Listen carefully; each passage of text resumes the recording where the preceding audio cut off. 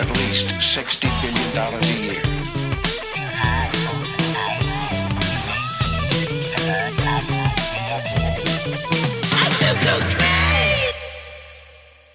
Man, she probably killed herself. She probably did.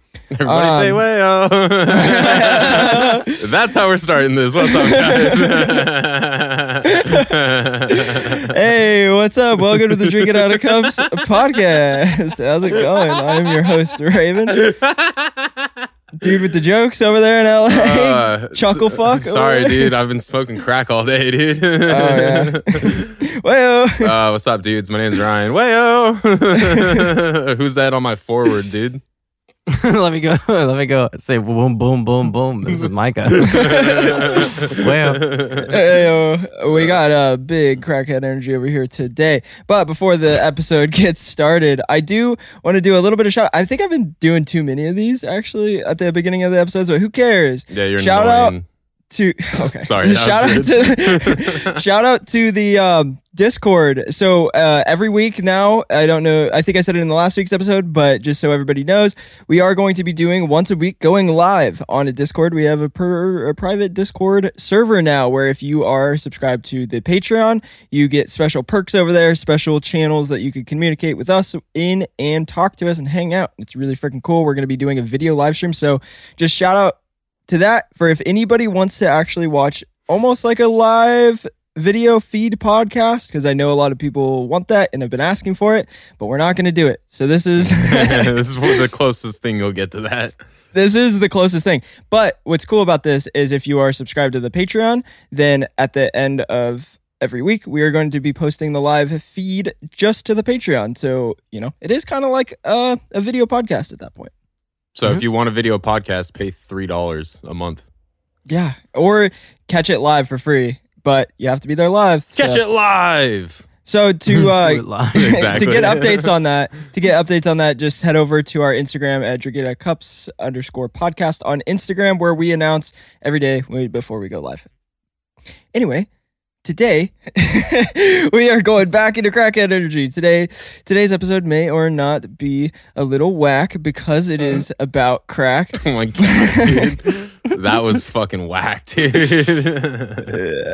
Yeah, I'm started out strong. When talking about crack, I am referring to crack cocaine. So to start this episode off super strong, just like crack, I want to start by dispelling one of the absolute biggest myths about crack, and that is that crack is a different drug or somehow more dangerous or worse than cocaine. Each and all of these things are incorrect, and the reason is simple. That is because crack cocaine is just cocaine. They're the exact same drug. It is the exact same drug as sniffable cocaine. That is one of the biggest myths and misconceptions I hear all the time, is that they're two different things. They are not. The key and only differences in the two drugs is that one is made to be snorted, ingested orally, or intravenously, and the other is made into a freebase. Calling these drugs different is kind of the equivalent of calling powdered dishwasher soap a different thing than the liquid or pods. Just because they're in a different physical form doesn't make them different things, you know? That's a really good it's a really good comparison, dude. So can you eat crack like Tide Pods? I wouldn't advise it. Just like Tide, sick. All right. I would say probably not. Don't eat crack? Yeah. Yeah, no, I would not. Even, I know that cocaine ingested orally makes it inactive. But you do get a little bit through if you let it sit in your mouth. Yeah. So I'm sure you would with crack too. Yeah. The only reason I say potentially not is due to it being in its freebase. Yeah. It might make it completely inactive. Oh, interesting. So even think about like drugs like DMT. I know that it's because they're tryptamines, so they work through that MAO enzyme, but they require that to be inhibited for it to even work. Right. Really. Interesting. Yeah. So, yeah, because I thought about like the way they sell crack typically is out of people's mouths. So what? So people on the street, dealers and stuff, will have a bunch of crack baggies like in their mouth. Oh, I know. Yeah, I know what you're talking and about. I figured if there's any residual or like an open baggie or something, I figured they were just getting high all day. No, but it's fucking. They're in like vials usually. It's not. No, usually I've seen sold baggies in people's mouths. Yeah, I've seen people pull baggies out of their mouth and just like. Damn. Yeah, I've seen it a bunch actually. Huh. And just watch any documentary about like Kensington Ave. You'll see Yeah. baggies in mouths. True. But Kensington, Anyway. dude, it's crazy. Kensington Ave is known now for heroin and shit. But yeah, dude, used to be crack Yeah, central. it's the same thing though. Like people do it with heroin. People do it with any drug. Like it's just that's why if you get pulled over, then they're suspecting you of drugs. They'll have you open your mouth and flip your tongue. Yeah. And shit. And like show this sides of your teeth is because that's typically where people hide it. Yep. I don't know about it Yeah. anymore, but that was definitely a thing. Oh, for sure in the 80s, especially when there was the stop and frisk or whatever thing that Sounds hot.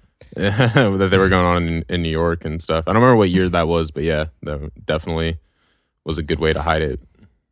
Yeah, definitely. So, as I said, they are the same drug, just in different physical forms. Essentially, or they're made to have different routes of administration. That's what I'm trying to say. With that being said, there's a point to be made that standard cocaine as a drug is just as addictive and dangerous as crack. And it is of my opinion that these drugs are equally as addictive. However, the cost and accessibility of cocaine is what makes crack seem like such a more dangerous drug when it's probably more likely due to the fact that it is just much cheaper. And it also has this ability to, or its effects are so much faster, and it makes you need a redose so much faster, and it's a quicker high, so and cheaper. One of the things that I'll say about it being worse is, and this is a fact because it's just the nature of how you use it, is that it's smoked. Right. So you're putting particles in your lungs, but you're also putting particles in the air. And so if someone is smoking crack around people who are not smoking crack, Yeah. those people are now getting particles that they shouldn't. They're going to that they get a didn't- context buzz. Yeah, and potentially the same type of damage to the Oh, lungs. interesting. Yeah, secondhand Well, crack, dude. Literally. But yeah. it And think is- about children.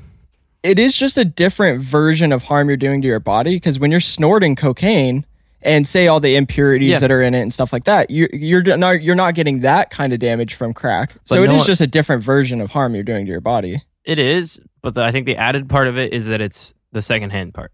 Because That no is one true. has to secondhand use your cocaine when you're sniffing it unless you offer it to them. What is that? The This Is the End movie I think where so, Jonah yeah. Hill blows a handful of cocaine in someone's face. Yeah, I can't remember. I think that's in that movie. Yeah. I've definitely pretty seen great. it in multiple movies where people do that though. Well, that's like Cocaine Bear, but True. Crack bear, dude. actually, that's funny because the cubs actually get high. So in a way, they secondhand. Oh, did you actually see Cocaine Bear? Yeah, I watched it. It was good. Oh yeah. Oh, I thought it was really I fun. I heard wasn't mixed- expecting that. No, I mixed thought it was like results. legitimately hilarious, but I mean, it's corny. Oh yeah, that's what Um, a lot of people were like. Oh, this is fucking whack because of how corny it was. Yeah. On the smoking in the secondhand note, I'll have in the science section some actual data to kind of show. But that is like, again, part of one of the things that I think people consider when they consider crack being worse is the fact that if someone, say like a family of people are smoking crack, the kids that aren't smoking crack are exposed to crack smoke constantly.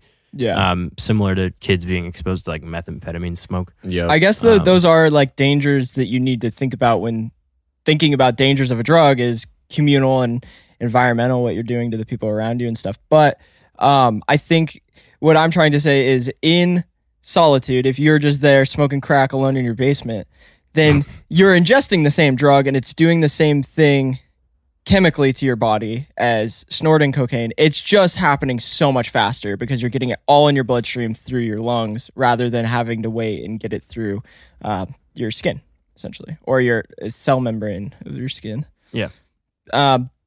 Anyway, crack gets some of its funnier nicknames from being the rock form of cocaine, with many people referring to cocaine as snow or ice or anything like that. People refer to crack as either sleet or hail. What? I've never heard that. heard That's that. amazing. Yeah, and people call cocaine obviously nose candy. So crack is referred to as rock candy. That's Wow. Hell Some yeah, other dude. nicknames include gravel, grit, dice. Oh my God. Ooh, smoking that gravel. And Jesus Christ. there's also obviously just a ton of regional specific nicknames that people attribute to every drug, so can't go too far down the list. Those are just some of the funnier ones that I saw. Yeah, there's so many different nicknames for crack, dude. It's Have crazy. you guys ever seen it? Crack in person? Yeah. No. Like in person? No. What about you? Yeah. Well, Yeah. I mean, I've seen it. I've seen it in the bag, like out of someone's mouth. I've watched someone pull crack out of their mouth and seen like the little Was it rocks. yellow? But it was like tinge of. Yeah. It was like whitish tinge, but I didn't get to look at it up close or smoke it. Rats. Damn. Yeah, I told my buddy we were doing crack for this episode, and he was just like, "Dude, are you guys?" He's like, "If you guys smoke crack beforehand, let me know. I'm trying to come." And I was just like, "Jesus Christ, dude!" Who's to say we didn't? I mean, that's why I said that. We'll just leave it at that, so you can decide yourself as a listener. So, speaking of stimulants, guys, I have learned this fact that I have to share with everybody. If you're coffee drinkers, espresso drinkers, so if you go to a coffee store, I got a latte today. I tried to get my stims. They don't put extra shots for the extra sizes. No. So you're paying $7 for a large for the same amount that's in a small. Yeah, it's just more milk. I just learned that today. and I've I'm literally pissed. told you that so many times. Well, I asked today, the guy. Yeah, I've told you that a fuck ton of times, dude. Because you've said in the past, you're like, oh, I'm gonna get a 16 ounce. I need more coffee, and I'm just like that. You know that doesn't make a difference, right? And well, okay, so it's different because some coffee shops, like legit coffee shops, don't do that. Like Starbucks doesn't. Starbucks gives you extra shots. right, for the exactly, extra which size. is not a legit coffee shop. Legit coffee shops, legit coffee shops. If you get a 12 ounce, it'll be a double shot of espresso with milk, and if you get a 16 ounce, it'll still be a double shot of espresso with milk. It's stupid. Yes. I mean, no, it's I not, was trying to it's fit- not stupid, actually. It's fucking... They're being very straightforward about what they're But this is doing. my thing. Is milk is so cheap, right? So Yeah. you're I don't know. Which is why Anyway, back which is to- why legit coffee shops, if you get a 12 ounce versus a 16 ounce, the difference in price is only like 50 cents or like 75 cents because you're paying for that extra milk. I guess so. I guess you're right in this scenario. Yeah, I'm Anyway, always I right. just Let's just continue. wanted to talk about my stims, what's got me all cracked up today. Oh. So what is crack, guys? Crack is certainly whack. So. Yeah, I mean, is it though? I briefly mentioned earlier, but crack is the just the freebase version of cocaine, while many people think it is a different drug altogether. How crack is made, it being just cocaine, is they mix cocaine with sodium bicarbonate, aka baking soda, turning it into a freebasable drug. This is because it is incredibly hard to smoke powdered cocaine. I almost thought that was a joke. Was that not a joke? You saying turning it into a free baseable drug? No. I thought that was you trying to fuck with me. What? Is it not? Free baseable drug doesn't make any sense. Does it not? Well, free base means that it's free of the base. So free baseable is not a word. Free baseable is not a word? Well, Is that I why don't it know kept if it might be- auto-correcting me? It might No, be I a think word. you're still but- thinking about it in the sense of free basing as a method of Yeah. doing something. Oh, yeah. Right. yeah. That's not what it is. Fuck. Right. Damn It's it. just It's turning like- it into the free base Yes. version. Well, Yeah. should I re-say that? No, I like this discussion because No, a yeah, lot I of think people this is don't. great. A lot of people don't know about this. Like, Yeah, no, actually, because that's the thing. The reason why I always get like not upset with you guys, right? Obviously, but just kind of like I'm always trying to get you to remember what it is, and now you both do, I believe. But the thing is that people. The reason I do that is because there's been so many people for so long that have considered freebasing this thing where you heat up, like essentially you vaporize from the bottom. That is where all of the misconception comes from. Well, there's Yes. another myth because that is in my head like, oh, you're free basing a drug. that's not Right, but- yeah, which doesn't but- make any sense. Yeah, you're not. How did we free-based- get this you're- far into this and I still don't understand? You're not. No, I free- mean, I understand now, but Yeah, but I you're, think it's just because you've associated in your head yeah. the heating of something from the bottom Yeah. is called freebasing something, right. which is not what it is. Right. It's because it's such a common term. That's what it's known as, like in culture and stuff. But that's not what you're actually doing. You're not freebasing. You're smoking the freebase. Okay. Yeah. So mixing the cocaine with the baking soda turns it into a freebase. a free base version of The free baseball cocaine. drug. Yeah. So here's an example that might help even the listeners understand. Extracted DMT for smoking is DMT in its free base form. Okay. So you use a strong base like sodium hydroxide to convert it from its like essentially salt form into this base form that's now smokable. If you didn't turn it into that with a basic compound like sodium hydroxide, you wouldn't be able to smoke it. Right. And so this is like with cocaine, it has a melting point that is so much lower. So then when you basify it, you make it to where you can heat it up and actually still get it without destroying it. So you've turned it into a version that's smokable. Yeah. And that temperature for crack is 192 Fahrenheit. Damn, that's very Yeah. close to the temperature that you're supposed to brew coffee at. That's You true. could almost brew actually. crack. And You fucking free base. You could free base your coffee, dude. Just kidding. No? Just kidding. So I just want to clarify that just saying that you mix these two chemicals is extremely dumbing down the process. But so what you end up with when mixing these two chemicals is an off-white rock. They call it a rock that almost looks like a crumbly candle to me, or a brittle piece of plastic. kind of looks like drywall a little bit, but like, Oh, yeah, speaking of it's like drywall. harder drywall. Speaking of drywall, so unfortunately, with most of the time that crack is being cooked up, it is in unsanitary environments by dealers and users directly before sale or use. This means that a lot of care or safety kind of gets thrown out of the window with this process.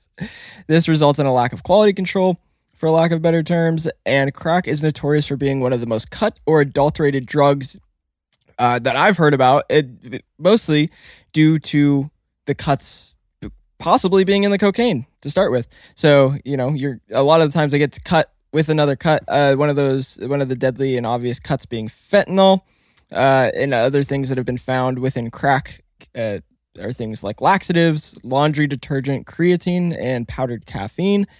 But even drywall. Hell yeah. And probably dirt and all kinds of other shit.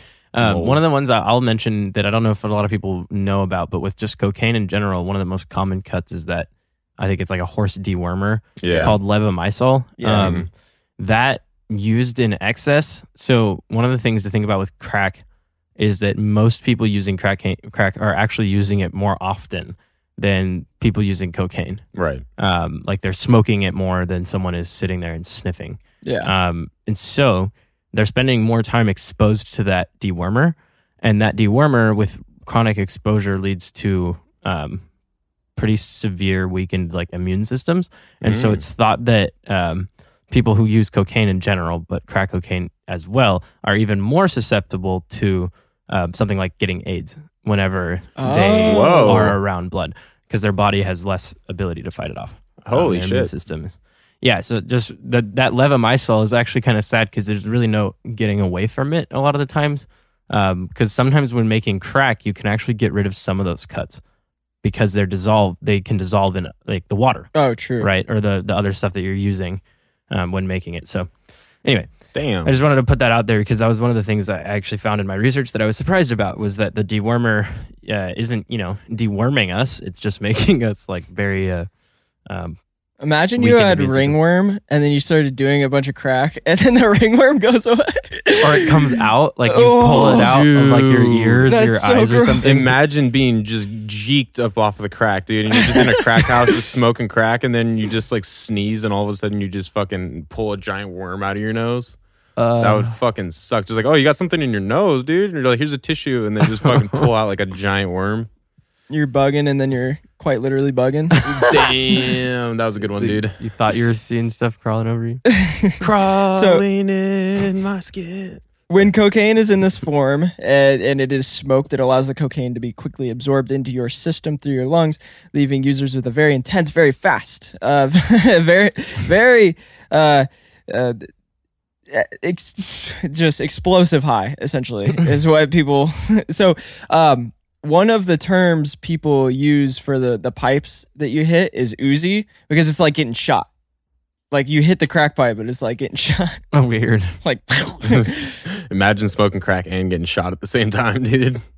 you probably wouldn't feel it. You'd probably cancel each other out, dude. Bullets bounce right off you. Dude, what if that was a superhero, dude? Just fucking crack man. Just, Right. He's fucking whenever he's smoking crack, he's invincible. God damn it. It's a good So with this very fast high comes an extremely fast come down, extremely short duration. So this just increases the binge potential exponentially. Like powdered cocaine, crack is known to numb people's mouths as they smoke it. I didn't know that. That's pretty interesting. Well, that makes sense though, because when you like cocaine is not lidocaine, but novocaine is often used in dentists and stuff to numb your teeth and shit. So Yeah, so a lot of the cuts that go into coke and crack are also just anesthetics. So yeah, along with being a stimulant, cocaine is itself a local anesthetic. And aside from the numbing effect, users state that effects also include things like euphoria, extreme confidence, high alertness, suppressed appetite, increased heart rate, teeth grinding, temporary erectile dysfunction, it's no good, followed by insomnia, anxiety, paranoia, and depression. damn, I must have been smoking crack, dude. I got all those things. Yeah, ultimately, crack shares a lot of similarities with the other stimulants we've covered, just with the added addition of being extremely potent and short-lived. Did we mention how long crack usually lasts compared to cocaine? Like the high? Have we said that yet? No, No, we haven't. but I will say this: it is still kind of similar. Right. It's the very quickness, like the rush that is short. Whereas with cocaine, a lot of the times you don't get the rush until you've been doing a few lines for a while. And then at one point you get to this state where you feel this rush of euphoria for maybe an hour or two. And at one point that will go away. And no matter how much more you do, you're not going to get that again. Crack is that effect that took you about maybe an hour or two to get to with sniffing cocaine instantly. However, you still deal with stimulation and like the effects of a stimulant drug for like an hour to 2 hours after just one dose. Right. Which most people smoking crack are not doing just one dose. So if you're Right. smoking crack all night long, you are still going to deal with a very long come down and shitty feelings. And But from it's what just- I've heard, it's very shitty to Yeah. come down. Yeah, but a part of that is just how quick you got such a, because essentially you're releasing a lot of neurotransmitters that make you feel really good, right? Yeah. There's all these good feelings going on, and so when that's quick and then quickly taken away, the effect is much worse coming out of it. And that's part of what I think makes crack more addictive for some people. But Yeah, anyway. I just have to say this, dude. I'm so happy that we're talking about crack finally, dude. This is just fucking awesome, dude. I think it's kind of whack. It's a little triggering. It is a little triggering. I can see that. So, well, too bad we can't do it because guess what, guys? It's illegal. Crack is illegal. Who knew? Crack is illegal under the United Nations 1961 Single Convention on Narcotics Drugs. Did I say it's a Schedule 1? Because it is. Bummer. Wait, so you're saying there's no medical use for crack, but there is medical Nah. use for cocaine? Because cocaine's Schedule 2, right? Yes. Well, what's Whoa. weird though about crack is in most countries there's no distinction for crack. It's just cocaine. Interesting. That makes sense. Yeah. I mean, I don't know, because crack is really, I don't think, as popular in other countries as it is in the U.S. Yeah, definitely not. Like, it's got a weird culture thing here, which you guys, I know, Ryan, you're going to talk more about, but I don't think, because we've even seen that right with Europe, where they use a lot of amphetamines, like things like methamphetamine and even just amphetamine on its own. They do use cocaine, but again, I think that a lot of the times cocaine use is still like, people love to sniff it, and it's a part of like it's an image that they're using, that they're trying to get when they're in somewhere like the UK or Germany. Like sniffing cocaine is like a thing, you know what I Yeah. mean? Because they don't have it like we do over here. Right. We have so much of it that I think that it allows for certain communities to get really hooked on using it a certain way, like this. But I don't know. Yeah. Well, It's surprising that the UN would Well, so- have scheduled it. so a good that's what's point. weird is it got scheduled by the UN. Just I think cocaine in general. I guess I don't know. I have no idea. No, because crack wasn't around in 1961. No. So it must have been just cocaine as a Schedule 1 under the United Nations Single Convention on Narcotic Drugs. But yeah, cocaine and therefore crack is a Schedule 2 in the U.S. Oh, even crack, huh? Oh, I mean, it's just cocaine. Yeah, they're the same drug. Yeah, there's no distinction. in Yeah, the law. I'll get into later about some Yeah, I of was the legality curious. stuff because there is certain rules when it does come to crack compared to cocaine. That's what I thought. Yeah, but it's not federal, huh? or is it? It is federal, yeah. Oh. I mean, I guess I could just explain it now just because we're on the topic and then I'll just mention it again later. So in 1986, I believe, let me pull it up. Yeah, so the 1986 Anti-Drug Abuse Act that I think it was Reagan that put into place, basically made it to where crack, if you were caught with 1 gram of crack, it was called the 100 to 1 law. And so if you were caught with 1 gram of crack, you were sentenced to the equivalent of what would have been for 100 grams of cocaine. Holy fuck. Yeah. Jesus. Which is why people in the 80s were getting like crazy sentences and stuff for selling and dealing crack cocaine versus actual just cocaine. Well, because cocaine, you already get a high sentence anyway. Right. And so people that would have gotten fucking 20 years from the cocaine now have, 100 times that for sentencing. It's crazy. Like you just get life essentially. Yeah. But in 2010, I believe it was during the Obama administration, they changed it to 18 to 1 instead of 100 to 1, which is still crazy because it should be 1 to 1. Well, and then Biden's administration has something that is like being lobbied right now, or just they're trying to pass this thing that's kind of like harm reduction throughout the U.S., where crack you don't get the crazy sentences anymore. Yeah, because I know they were trying to pass something in 2020 or 2021. I think it was 2021 that Biden vetoed on because they were trying to make crack like super illegal again, and Biden was just like, nah, which is pretty sick. Yeah, dude. So Let's see that laptop. Anyway, so oh, I forgot, dude. I forgot fucking Hunter Biden smoked crack. Oh my have god. you seen the videos? Yeah, they're dude. so funny. I can't believe I forgot about that. Holy fuck, dude. That's crazy. Yeah, dude. Hunter Biden smoking crack, dude. That's fucking hilarious. So that's pretty modern. Let's jump back a little bit, jump back into history. So to begin the history, first off, I want to advise the listeners to go back and listen to our cocaine episode, as there's a detailed history on cocaine and the use in the Americas. And it's so much to explain that we shouldn't do it in the crack episode. Crack should be crack. And so we will give you a second to go do that now. All right, now that we're all caught up on the history of cocaine, that's how we got to the point of people smoking the devil's dick. Oh my god. What? That's one of the terms people use for the pipes that you smoke out of. They call them glass dicks, devil's dicks, bowls, horns, or Uzis. What? All right. I like it. And when people make improvised pipes out of like a plastic, like a Gatorade bottle, they'll call them Maseratis. Oh my god. Gatorade. Maserati. That's a Waterboy reference for anyone who's listening. I think I would just call mine Brill. Brill? Brill? Yeah. Why? Because you put a little Brillo pad in Oh, there. yeah. Oh. Brill. So for my part in the history, I will quickly tell the layman's history, the quote unquote confirmed history, and then later we will talk about the lesser known, more truth of the crack epidemic.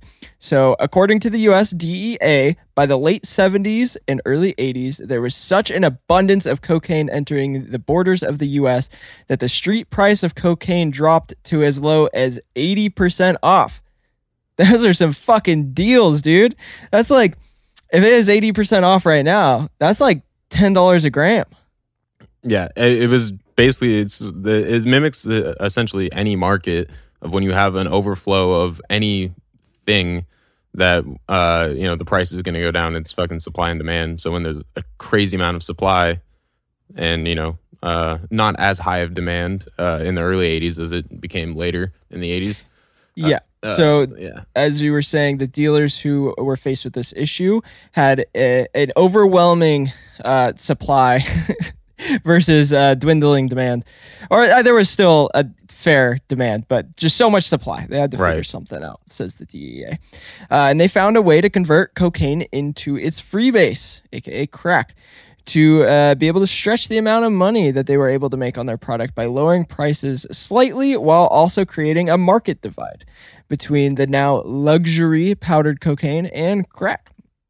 Because the freebase version caused users to get addicted easier and have to buy more and redose more frequently, this new form of cocaine started hitting the streets of LA, San Diego, Houston, and even the Caribbean in the early 80s and eventually spread like a wildfire, quickly causing the crack epidemic between 1984 to 1990 that at least most of the people in the US have heard about. I know I have.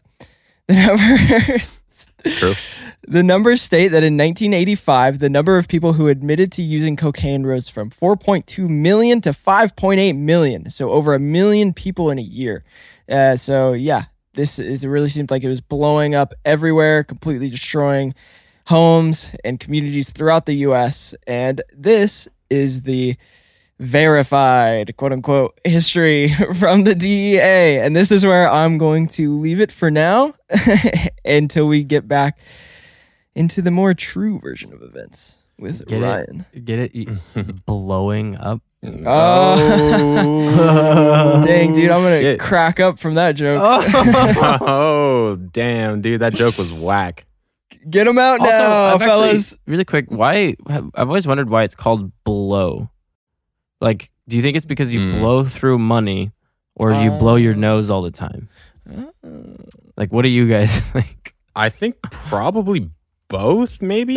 Yeah. Or do you think it's the fucking? I think it's the addiction. Wait, hold on. Let me get this side out. It's the addiction. You get so addicted that you're willing to blow anybody for it. Yeah. It's probably all three, dude. Dude, blow, dude. It's literally like all three of those are very valid. True. Are you trying to I almost find it? think it's like just like trying to be opposite of what you do. Why is cocaine called blow when you snort it? Reddit. Because you blow your money on it. Why is sucking a penis called a blowjob? No, I didn't even read it as bad as it is. Why sucking a penis is called blowjob? Why suck penis called blowjob? The first method of using cocaine, this is done with tobacco smoke as well, was to roll up a leaf and blow the substance into the rectum like an edible. It sounded so real for a second. Wow. Does you take a blow to your brain because it blows your mind? All right, guys, let's get into crack culture. Enough of this. So, like Raven said, he kind of talked about some of the actual the facts that the DEA put out, and I'm going to talk about a lot of the theoretical things that happened that have the truth partially been proven, which is essentially the truth that the CIA and the DEA don't want us to know about because they might have been involved. I'm sure a lot of people have heard, the CIA was behind the fucking crack epidemic and all that. And, if you've seen this show Snowfall on Hulu, it's an FX show, but it's on Hulu.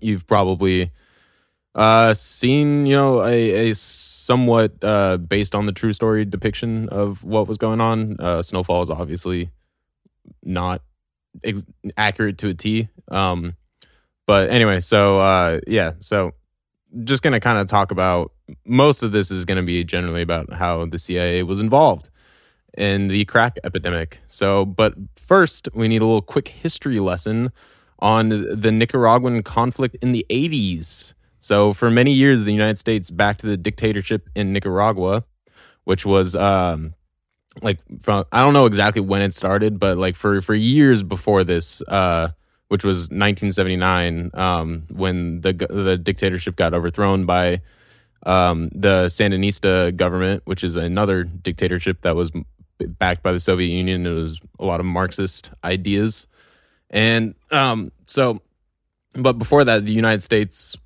backed the previous government that was like a crazy dictatorship. And so they eventually, the Sandinista group started trying to, rebel.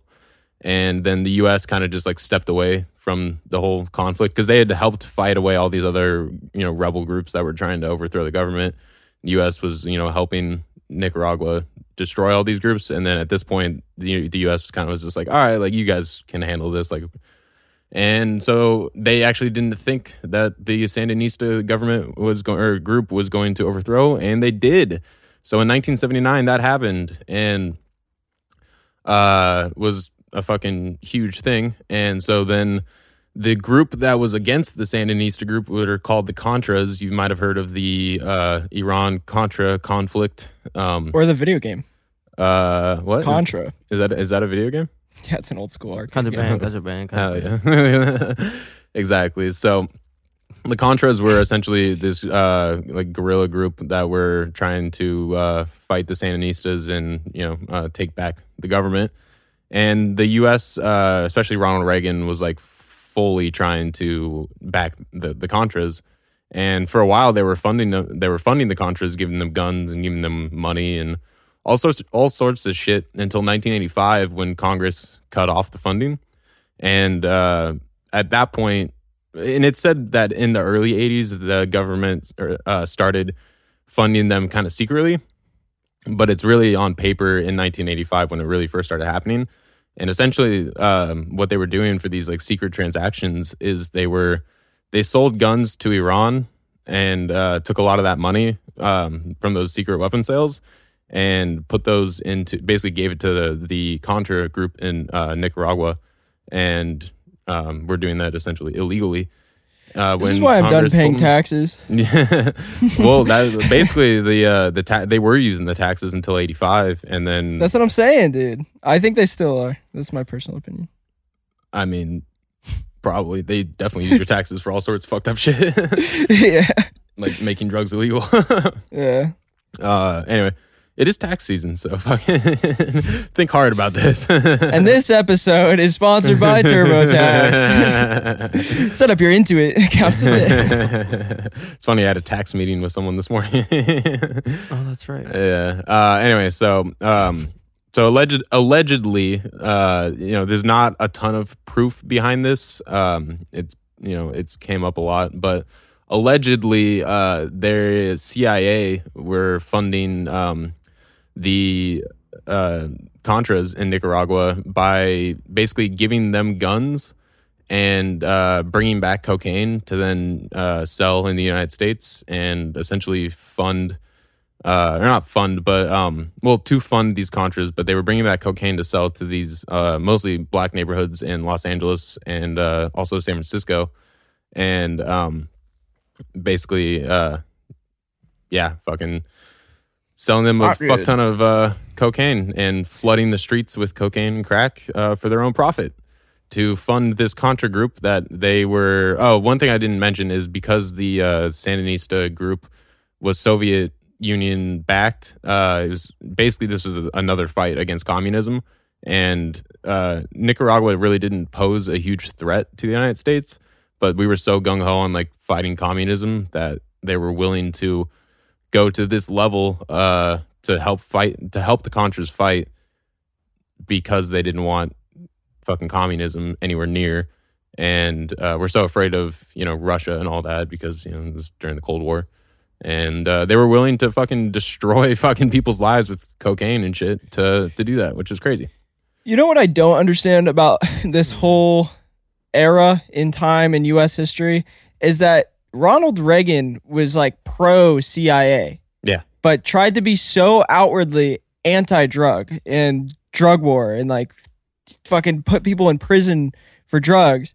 So does that mean he was also in bed with the prison industrial complex? Because probably. That would only make sense because he gave the authority to establish the Contras. He gave the CIA the authority to do that. So if he's knowing about this cocaine dealing then going on in the United States, but then also being like, oh, but we need to put our people in prison for the cocaine we're bringing in that I know about. Yeah, it's weird because I think a lot of the reports that came out, the CIA were saying that a lot of the people in the CIA that were selling all of that were responsible for bringing cocaine into the United States and doing all of these activities were kind of like rogue agents that were just like on their own doing that, which is like, of course you're going to say that. So there's no actual proof that he was like, yeah, go ahead and, you know, sell guns to them and bring back cocaine and stuff like that. Like, but you know, I'd be surprised he didn't know about that. It's sad to think of, but it's possible that the putting people in jail in our country is a form of hiding, like hiding what was actually going on. Oh, absolutely, yeah. Like it's like here, look, I'm doing this, so I couldn't be. Why would we be allowing it to happen and then putting people in prison? Yeah. That's probably exactly what it is. Which is really sad. It's a lot of that mixed with the fact that the prisons are privatized and get huge amounts of money from the government, and the fucking government is in bed with the people who are, what do you call those people? Fucking jailers? No, the wardens and shit. I almost said Nazis. Same thing. Yeah, same thing. it's people like lobbying to get certain laws passed to get more people in prison. A proper country doesn't try to get more prisoners by passing certain laws that oppress the communities. Right. They try to rehabilitate communities and keep more people out of prisons and getting out of prison instead of like having this weird lifer system that we have. Anyway. Well, because in the U.S., we're not people, we're like pawns. Basically. Literally. It is so fucked. It's sad. I saw this person bitching about someone who dodged the draft. They were maybe even bitching about Biden or something, calling him a fucking coward or something. And I'm like, coward for not going to fight for this country who does not give a fuck about you and would love to put you in prison to make money off you? Yeah.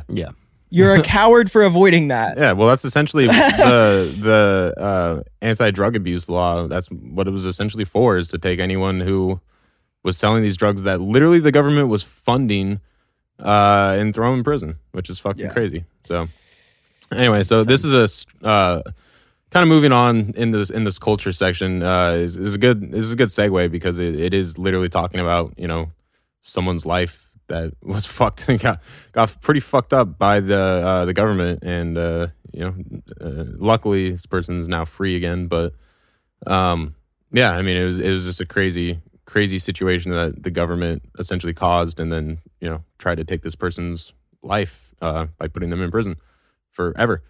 So, like I said, the government, the CIA, was bringing cocaine into the United States via kind of the Bay Area, and then going and then bringing it down to Los Angeles to sell to the Bloods and Crips, a lot of the gangs in LA. And so this person that I'm referencing is a guy that goes by Freeway Rick. I don't know if you guys have ever heard of the rapper Rick Ross. This is the real Rick Ross. His real name is Rick Ross.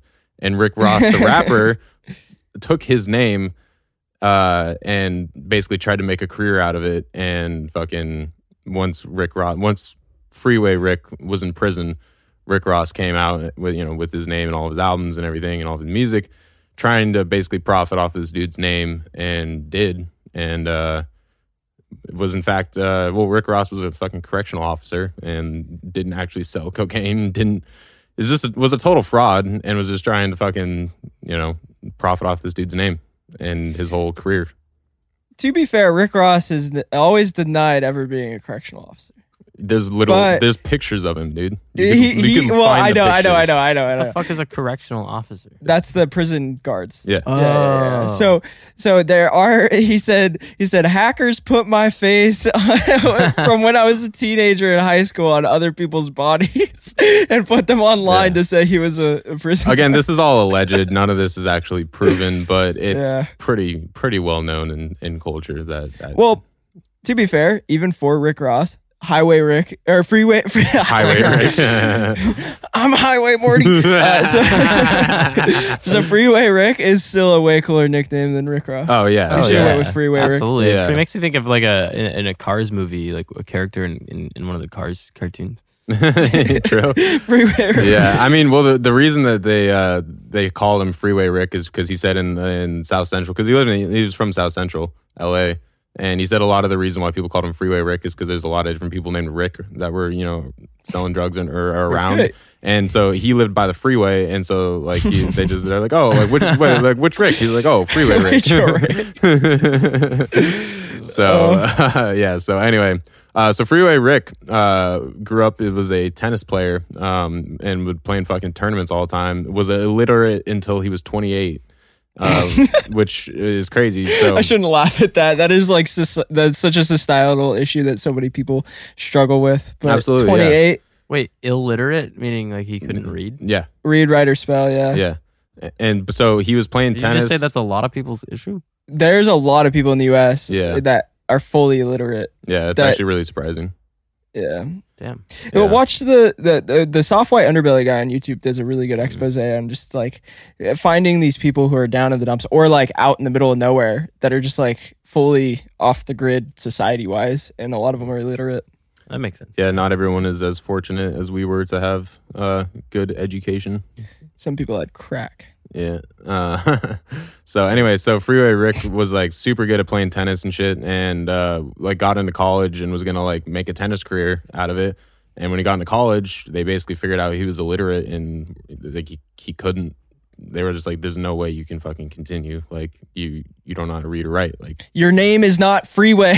that's fucked up." All right, enough of that, dude. Actually, Freeway Rick, I've listened to a lot of interviews and stuff with him. He's actually really fucking smart because when he was in prison, we'll fast forward real quick. When he was in prison, he learned how to read or write, which ended up him learning about a flaw that he ended up in his whole case that allowed him to get released from jail and not have to spend life in prison. So fucking shouts out Freeway Rick going from illiterate to literally being a lawyer essentially for himself. It's funny how the prisons offer some sort of educating yourself in prison, and it has led a lot of people to be like, wait, they got me on some bullshit ass charges that don't even make sense, and then they end up getting themselves out because the fucking legal system didn't do it, didn't just do their due diligence and not put them in prison for themselves. Like being illiterate means that if you can't read or write what they're saying about you, then you just have to you're going off what you hear, and that's not very helpful when you're in court. Anyway, Yeah, no, totally. And what's funny about that whole situation is even it's not funny, but his lawyer, even when he brought up the whole thing to his lawyer was like, "No, that's not accurate." And he was like, "Dude, it is. Like, fucking read it." And so essentially, I'll just say now, what happened is it's the 3-strike law in California. Is if you're convicted 3 separate times, you go to jail, get released, and then go to jail again, get released, go to jail a 3rd time, you get life in prison. And that's I think it's for certain styles of crimes. I don't know exactly if it's like, it's obviously not like drunk driving or something like that. I think it's like I thought it full was crimes.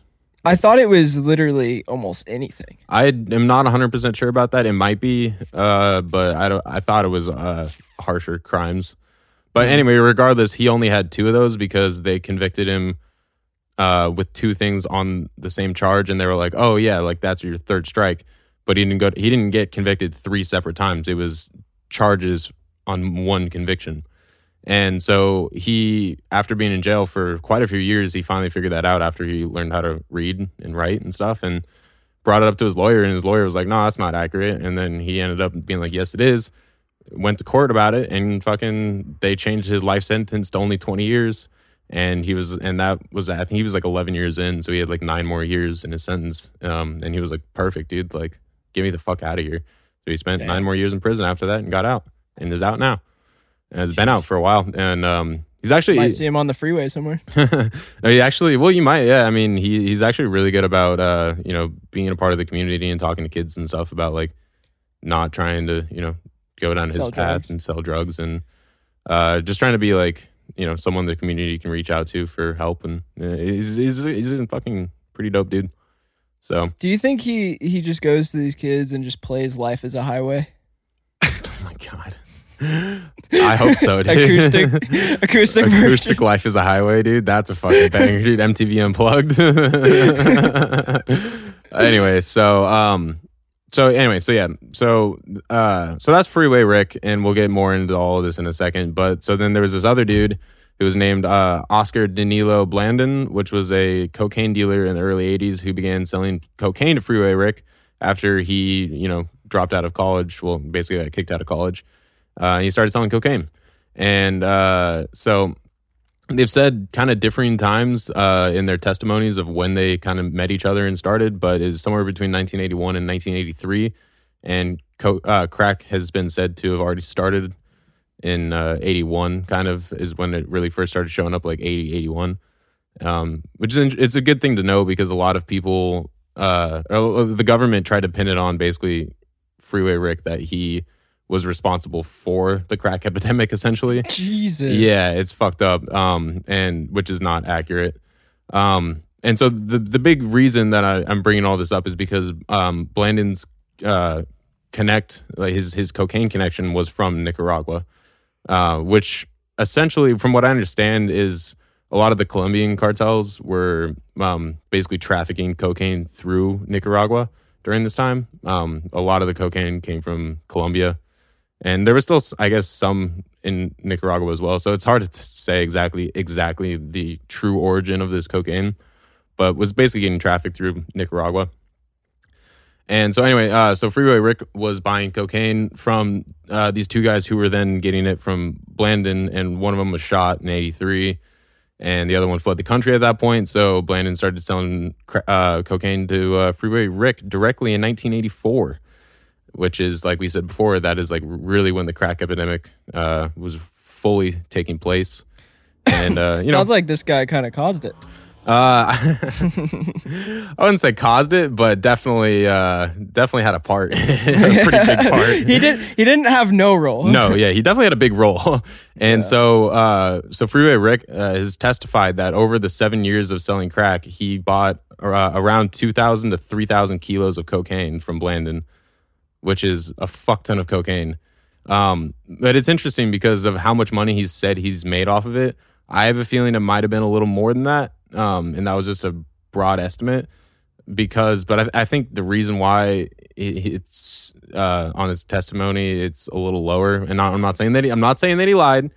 But I think it has probably something to do, the numbers might have gotten, fudged a little bit because of the 100-to-1 law that was in place at that time. So if I don't even know if it really matters at that high level of fucking cocaine. But, still try to get a lesser sentence if possible. Oh, what's a couple thousand kilos between friends?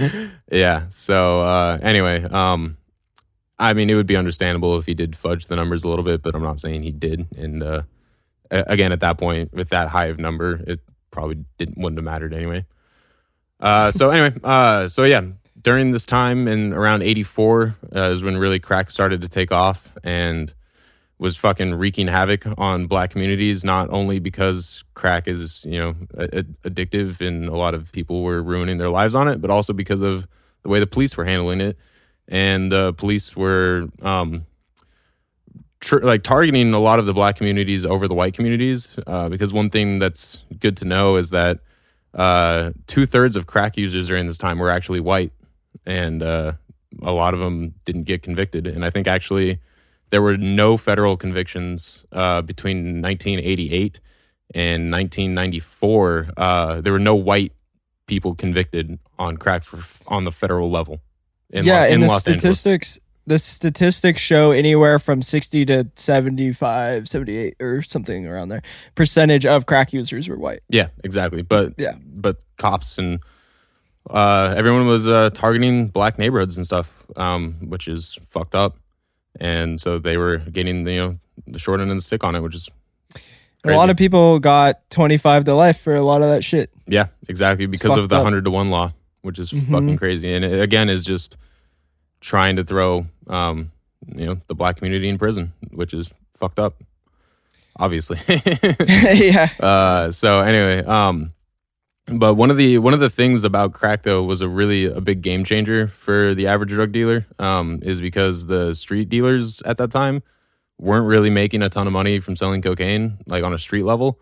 And when crack came around, it allowed the street dealers to make quite a bit more money because they were able to buy this cocaine, turn it into crack, and then sell it and make a lot more money off of it because of how many people were using it and just the nature of smoking crack and continuing to have to smoke it over and over and over again. People coming back all day long to smoke crack.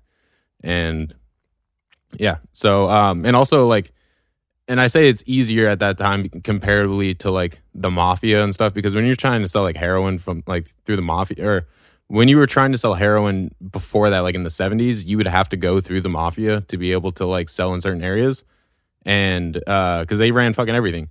And so, Hey, you got a little crack over there? well, more heroin. But it basically allowed people who were growing up in these neighborhoods to then start buying cocaine and turning it into crack themselves and selling it on corners because, well, cocaine and crack weren't really a huge thing that the mafia was trying to sell. So anyway, moving on. Oh, except for that episode of It's Always Sunny in Philadelphia where they find that speaker cabinet. Isn't it full of crack? I think so. Yeah, that was a whole debacle. Or at least they get addicted to crack in that show. This is Culture Corner, so we can talk about it. Oh, absolutely. Yeah, no, dude, yeah. It's all relative, dude. Yeah, they do talk about crack a lot in that show. Yeah, it's Kensington Ave, dude. But just try to get on disability so we could buy more crack. Yeah, dude. So funny. Yeah. So anyway, so like, you know, with everybody, all these people that were growing up in these neighborhoods, in these, you know, generally not super rich neighborhoods, were, you know, starting to make a fuck ton of money off of crack. And, you know, with money comes greed and brings violence. And, yeah. And so, there was a lot of, just constant fucking violence and killing over money and shit. And a lot of people were throwing their lives away to crack, whether they were selling it, whether they were doing crack. In 1982, it was the highest the unemployment rate has ever been before the 2009 recession, which is fucking crazy. A lot of people think it was due to crack because people were just smoking their lives away, which is intense. So, that's so sad. Yeah, super sad.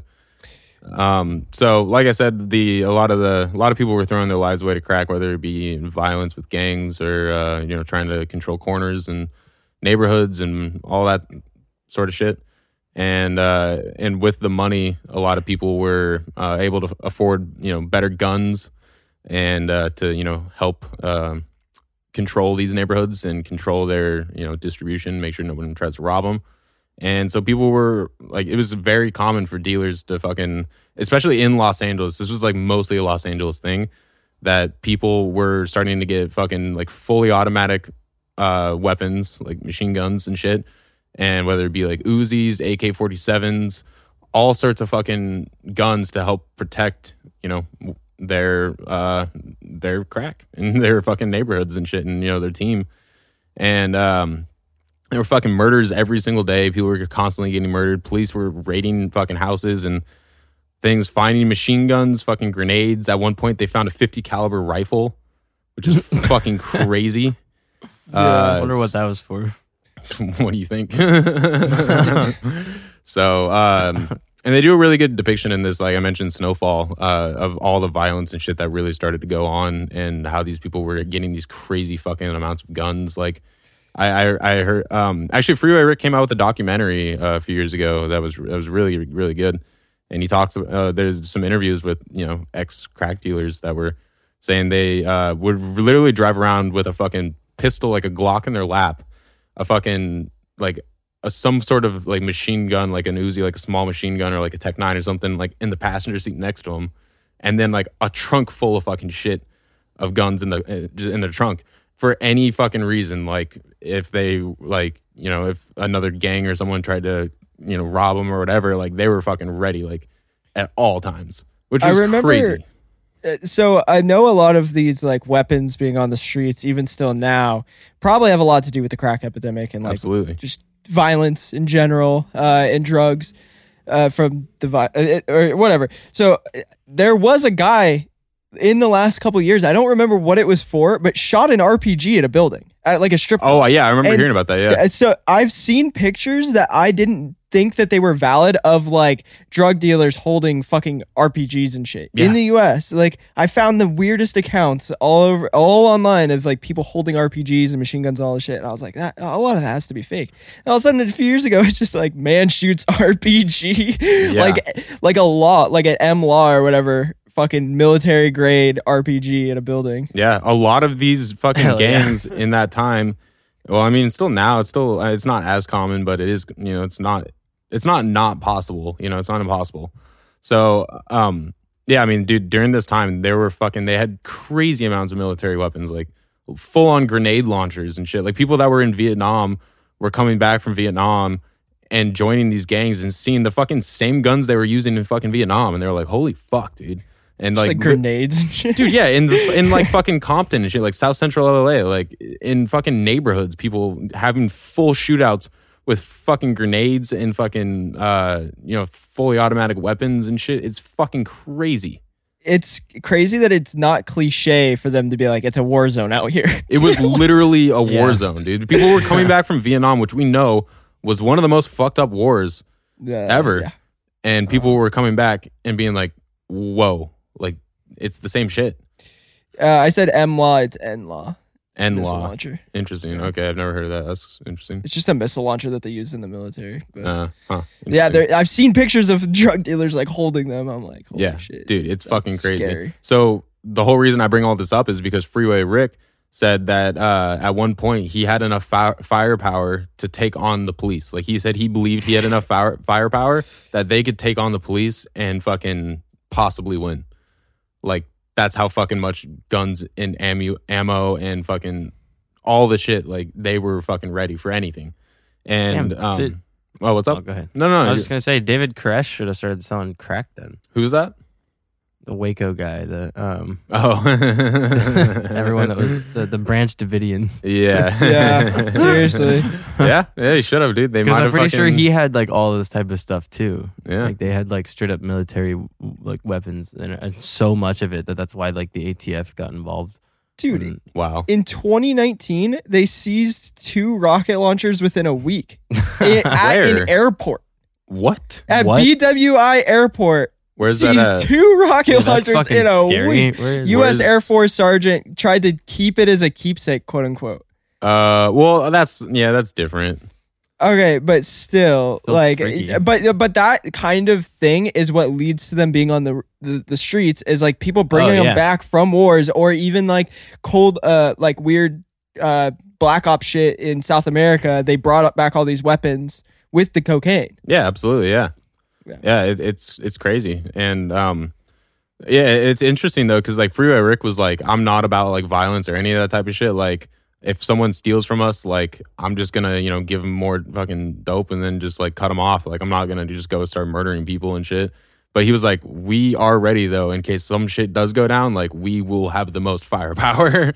And it just is fucking intense. That's insane. Like, yeah, dude, it's like living in a literal war zone. It's fucking crazy. We're like, he's even said that like he's tried to get like the police have tried to pull him over, and he just does like a fucking duck and roll where like the car's still rolling, he just hops out and starts running, and they're like shooting at him. Like the cops are trying to kill him, like over fucking just trying to get like cocaine.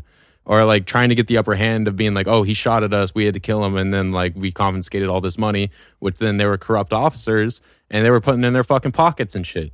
And life is a highway. Right, that's why I think it's so funny that GTA was based on LA, kind of. Oh, it 100% was based in LA, dude. Yeah, so it's just hilarious that it's like. Well, it depends on I guess which GTA, but yeah, San Andreas and GTA 5 definitely LA. I think Grand Theft Auto 1, like the original. Oh yeah, I think you're right about that too. And I guess when I say GTA San Andreas, there's parts that are LA, but there's also parts that are Vegas and then San Francisco too. But anyway, yeah, dude, it's crazy. I don't believe there are parts that are Vegas. I think there are, but maybe I'm wrong. I'm pretty sure there are in San Andreas. I'm pretty sure there's you do. Does some it have research. to do with the San Andreas fault? I don't know. Oh, that's a good point. I didn't think about that. If it includes Frisco, that's what everyone likes to call it, right? What? Frisco? SF. Yeah. Dude, when people say Frisco, it gets me. I'm like, ugh. Every now and then I'll accidentally let that slip, and I'm just like, I'm sorry. Like whoever I'm talking about, I'm like, I didn't mean to do that. San Fran's the one I hear come out of Raven's mouth. San Fran, but I say SF I or I hate say it the when Bay. people say the 5. I want to hop on the 5. And Dude, I'll be that's there soon. literally how everybody talks in LA. They call the freeways the whatever freeway, like the 10, the 5, the 101. I say it every day, dude. Literally every day. So anyway, but yeah, so Freeway Rick was like constantly trying to get murdered by fucking police. The police were crazy corrupt. They were constantly pulling people over, trying to plant drugs on people. And because at one point, the government was giving these, because I think it came with the 86 anti-drug abuse law, that they were giving a lot of funding to the police departments based on how much, like a lot of the money that they were confiscating from these drug dealers were going back into the police department. And so these cops were just like, oh, like, don't worry about fucking confiscating crack or guns or whatever that. Figure out who has the most money and fucking take that shit, essentially. And so all these corrupt cops were, trying to get these people that they knew that had money and doing anything they could to get that money and, put it in their own pockets. And a lot of people were, they'd confiscate $2 million, but they'd only report, 500,000 or $1 million. The rest of that would get split up between the corrupt officers. That's so fucked. Yeah, it's fucking crazy. And so, and there's even like ex-police officers that have like admitted to this. They're like, yeah, like this was totally happening. And it's crazy. So anyway, yeah, so eventually Freeway Rick, through all of this, got arrested. And then he went to jail for 5 years and then got out and then spent, I don't know how much time he spent out of prison, but then the dude who was originally selling him cocaine, who was the Nicaraguan Connect, had been working with the DEA or the CIA, I think it was the DEA, and basically set him up. And like he was like, yeah, I was like, oh, you're going to sell me this amount of cocaine for this cheap? Like, all right, fine. Went to go do the deal, got arrested, and fucking boom, they were like life in prison. And then he ended up, like I said earlier, figuring out that they couldn't do that. Fell for that honeypot. Yep. So I mean, that's essentially what I have about Freeway Rick. There's an interesting fact that I did find out though, is that he funded Anita Baker's first album, The Songstress, because he also funded the Canadian musician Tom Cochrane. Really? Yeah, for the song "Life Is a Highway." It's written about. God, shut the Freeway fuck up. Rick. I thought "Life Was a Highway" was fucking Rascal Flatts. I thought it was Owen Wilson. Wow. Life is a highway. Wow, life is a highway. That's funny. Anyway, but yeah, dude, I mean, there's a fuck ton of interviews with Freeway Rick. I highly recommend watching his documentary, because a lot of this information I just kind of tried to throw in quickly because we don't have a ton of time. But yeah, if you want to learn more about Freeway Rick, check out any of his interviews. The dude's fucking actually really smart for being illiterate for his first 28 years of life. I also want to remind the audience that this is the guy that Rick Ross based his name off. Oh, so right. That's another really fun fact. And also in the show Snowfall, the main character Franklin Saint is he's loosely based off of Freeway Rick. Yeah. And even the dude who created the show, I think it was like John Singleton or something like that. Freeway Rick was just like, yeah, dude, like he said he came out that they talked at one point about doing a show together or doing a movie or something together. And then John Singleton like just disappeared. And then all of a sudden Snowfall came out and like didn't credit fucking Freeway Rick at all. And then in 2019, John Singleton died. I don't know what of, but they never got to the bottom of this whole situation. So fucking, it's all these people profiting off Freeway Rick, not giving him any fucking money. That's rough. Yeah. I wonder if he was familiar with the unwritten rules of the freeway. Yeah. He probably was. Oh, also the main whole reason why I was I brought up Freeway Rick is because relating to the whole CIA thing is that the CIA were funding the Blandon guy. They were giving, it's said that all the cocaine that he was getting was from the whole Nicaraguan thing where they would bring guns down and then bring cocaine back, and all of that was going to this Blandon guy who was then distributing it to Freeway Rick, who was then distributing it to all of fucking Los Angeles, which is fucked up. Yeah. So, Majorly. and all of this came out because this reporter named Gary Webb, WEBB, in 1996, after Freeway Rick went to prison, Gary wrote a series of articles for the San Jose Mercury News titled Dark Alliance. And then he also wrote a book in 98 based off these articles that he wrote. But these articles told a story of how the CIA was funding the crack epidemic by selling guns to the Contras in Nicaragua and turning, all the same shit I just said, and bringing the cocaine back to sell to the Crips and Bloods of South Central Los Angeles. And the government has even come out since and acknowledged that some of these accusations are true.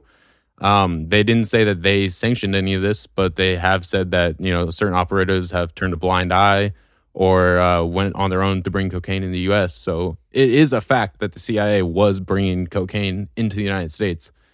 But it is not proven that the CIA, like the head of the CIA, was responsible for this. They were saying it was more just like individuals were either turning blind eye or it's almost like they set up a perfect web of deniability. Like, exactly. No, it wasn't us. Exactly. It wasn't actually us doing anything directly. We were just turning blind eyes. Yep. Well, and one of the things that I've always thought about with this guy is like, why would a human being, like a journalist, write an article, multiple articles, then write a book that essentially is giving the CIA a reason to kill you? Yeah. Well, why would you do that? Yeah, Like, I mean, to just fake it. You know what I mean? Like it wouldn't make sense if he faked it all. We're doing it right now, motherfucker. Yeah, I mean, that's a good point. I think there was just so much outcry in the public about this whole thing, and the rumors were going around, and I think he just wanted to be the first one to report about it and make his career. He wanted his career to jump off because of this. And, well, it's kind of like Edward Snowden. He's like, to be a whistleblower, you have to go full bore. Like, you can't fucking back down. So if you're going to whistleblow to that extent where you're thinking you're going to have governments after you or government agencies after you, you're probably not lying. Yeah, and I think he also didn't think of how powerful the CIA actually was. Because now we know at this point, like, how much fucked up shit they've done over the years. But at that point, I don't think, there was a lot of public knowledge about the CIA doing corrupt shit. And so I think he was just like, oh, if I put this out into the public, there's no way they can get away with this or, killing me because I'll be protected. But let's just say that there's, quote unquote, a lot of evidence showing that they've led to a lot of, quote unquote, depression leading to, quote unquote, suicide with 2 gunshot wounds in the back of the head. Yeah. Well, literally, that's what happened with this guy. There's a good movie on him. It's called Kill the Messenger. Oh, yes. I haven't seen that yet. I want to, though. Yeah, you should. It's good. I think what's sad is I do think that he had like a family. Like he did, wife and kids. Yeah. So you would think that he probably wasn't the type of person that was just like ready to go off and like kill himself. Yeah, exactly. At all. Well, and what's crazy about it, too, is that in 2004, allegedly he killed himself, but the way he killed himself is he shot himself in the head 2 times with a 38 caliber pistol. Which as most people do. How do you kill yourself by shooting yourself twice in the head?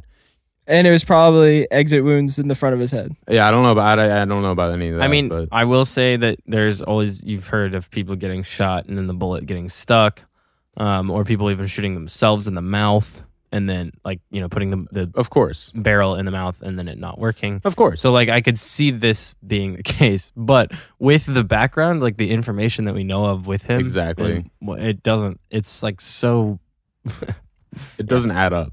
No. It adds up to the CIA doing some exactly. fuck shit. It adds up to murder. Yeah, exactly. So, yeah, so and Gary Webb even went and interviewed Freeway Rick in prison and stuff, and told him about all this because Freeway Rick had no idea. Well, allegedly, this is what he said: he had no idea that any of the cocaine was coming from the CIA. He didn't even know where Nicaragua was or what it was. He was just like, all I know is I'm getting cocaine from some Nicaraguan dudes, and I'm selling it and making a fuck ton of money. And so he, had no idea until Gary Webb went to the prison and told him about all this stuff. And he was just, and then, fucking Freeway Rick was just like, oh shit, like started, piecing things together and was like, yeah, that makes sense. And so he, through that, allegedly through that, he found out that he, was supplying cocaine to South Central via the CIA. So, I'm curious because of Nicaragua being its own, country aside from Colombia. I think a lot of people relate Colombia to cocaine and whatnot. But right. I'm curious do you guys know if Pablo Escobar had anything to do with the Nicaraguan cocaine? Yeah, so I'll get into that in a little bit. Okay. Yeah. So, but yes. So, especially the Medellin cartel partnered a lot with the Contras to then traffic it into the U.S. Via Nicaragua. Because this was all around his time, right? Exactly. Yeah, this was absolutely during this time. So actually, yeah, I'll just get into that right now, and then I'll circle back to some not so fun facts.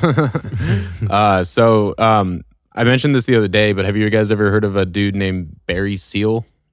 He was a Singer? No, he was an airline pilot, and there's a movie, I don't know if you've heard of it. It's called American Made. It's pretty popular. It's got Tom Cruise in it. It's essentially a movie loosely based on this guy's life. You should watch it. It's really good. It doesn't really depict it in the exact manner. Well, it's actually pretty far-fetched. But it essentially does tell the story of this dude's life who was basically he was bringing cocaine back. He was smuggling cocaine in the United States for the Medellin cartel through planes. And this dude was a pilot. He got his pilot's license at the age of 16. And there's a lot of misconceptions and a lot of different information of exactly how he started. But anyway, it was said that he was working for the CIA and like early on in like the 50s and 60s, flying planes for him and stuff. Like it said that he was flying planes to Vietnam during the Vietnam War and was also a part of the Bay of Pigs in Cuba.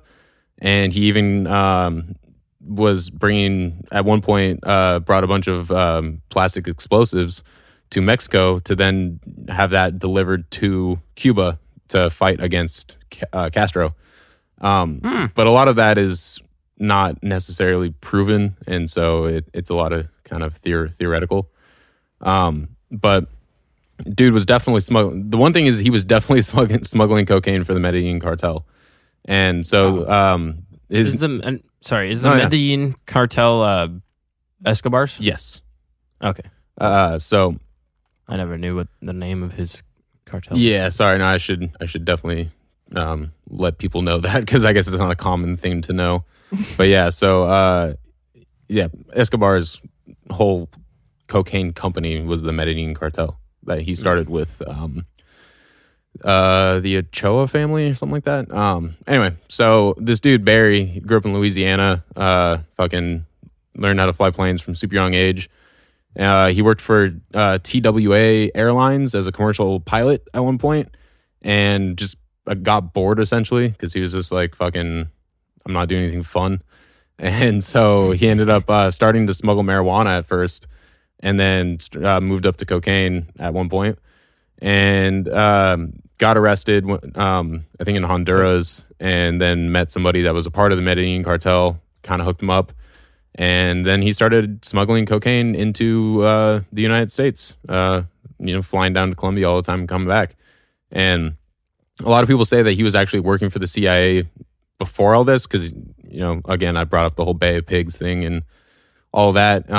So it's alleged that he was working for the CIA before he even met the Medellin cartel, but some people say that it was after. But regardless, that he was for sure working with the DEA. And possibly the CIA, because that is for sure proven. But no one knows really when that kind of started, because of government withholding of information and shit, and all the secretive stuff. But anyway, so essentially, what the theories of what he was doing is he was flying. When the people who were bringing the guns down and bringing the cocaine back, they say Barry was one of the people that were bringing the guns to Nicaragua, to the Contras, and then bringing cocaine back into the United States. And the way he was doing that is through flying planes super fucking low over the border so you don't get noticed by radar and shit.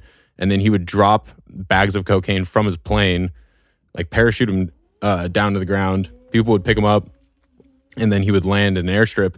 And then, if they cavity searched you or did all of whatever searching, they wouldn't find anything because he already dropped it all out of the plane. They just immediately go to the cavity search. Oh, dude, in fucking kilos of cocaine. Absolutely. All right, asshole, let's go. Straight to jail. What's great is that this is actually probably where the Cocaine Bear movie started. Yeah. Because that actually was based on a real story. Yeah. So, but that was in Colorado. This guy was flying more or less through the South, kind of like Louisiana and Arkansas.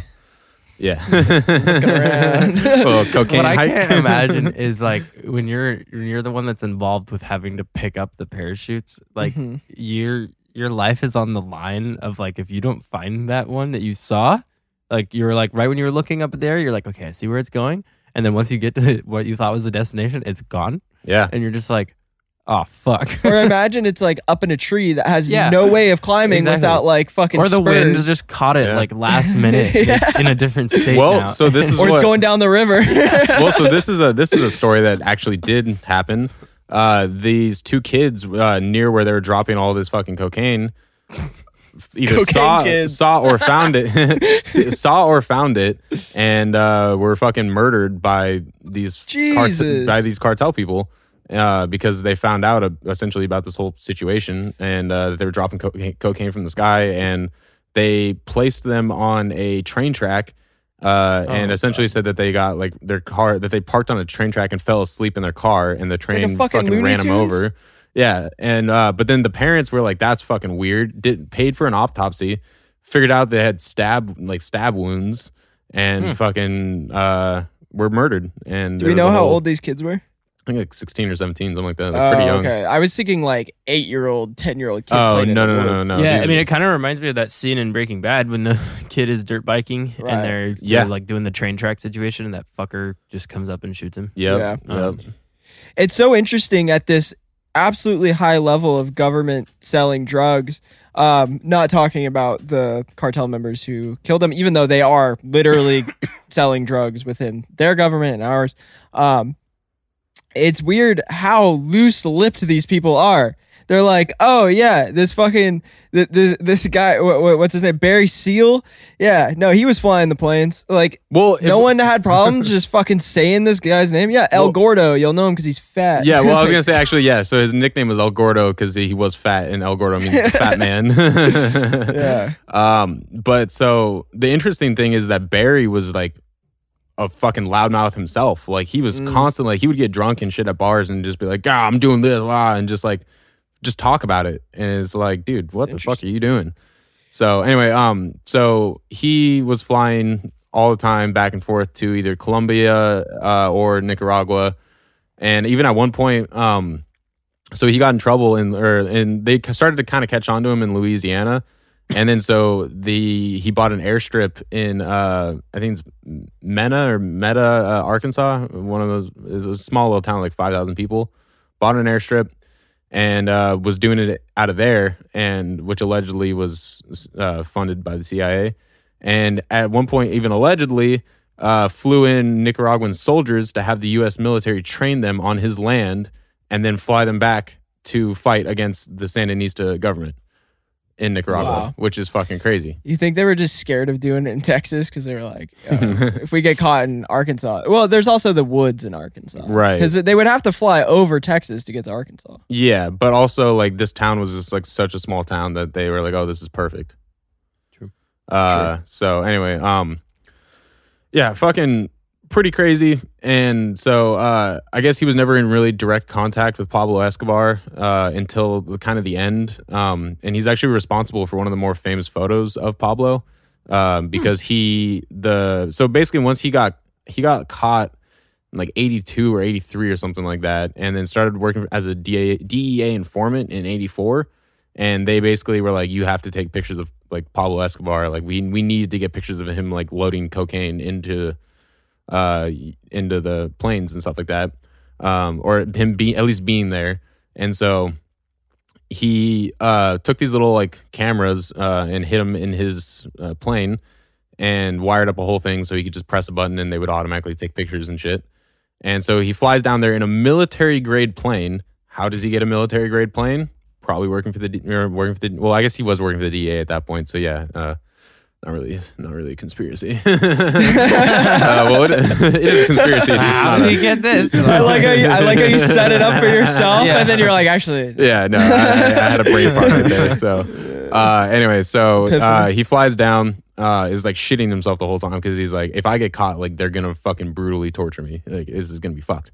So, I thought you were just saying he had a bunch of cocaine up his ass. cavity surgery. Hopefully, they don't do a cavity surgery. Exactly.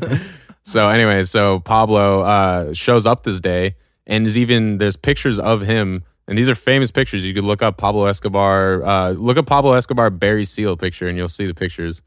And anyway, so he took all these pictures. Pablo fucking literally with a fucking duffel bag of cocaine, loading it into the plane, and he flew back with the cocaine and everything. And the government was so excited on these pictures that they leaked them to the press, basically outing fucking Barry for being an informant. And then the Medellin cartel put a hit on him for $500,000 to get him dead, for him to be dead, and then $1 million if he's alive. And so then, fast forward a little bit, he was because of him working with the DEA, they gave him like 6 months, not probation, but community service. He had worked at a Salvation Army store, and he was on his way. He was either on his way home or he was going to the Salvation Army store, and the Medellin cartel members fucking murdered him in fucking plain sight, and basically got left out to dry by the CIA, and was essentially their fault for them giving those pictures to the press, who fucking went nationwide with it. And then even Reagan used those pictures to be like, see, this is why we need to fucking fund the Contras and shit. That is insane. Yeah, it's fucking wild. That whole like intertwinedness of like funding the Contras, that is funding the cocaine import into the US, and also being against drugs and being like, look, drugs are killing people, but let's fund the people that are bringing the drugs into the US. It doesn't make any sense. Yeah. The pictures that you referenced earlier, it's really interesting because they're like super grainy, super black and white. Oh, Obviously, yeah. we're done with like the early 90s, or was this 80s or 90s? This was mid 80s. I think it was Mid 80s? 84, 85.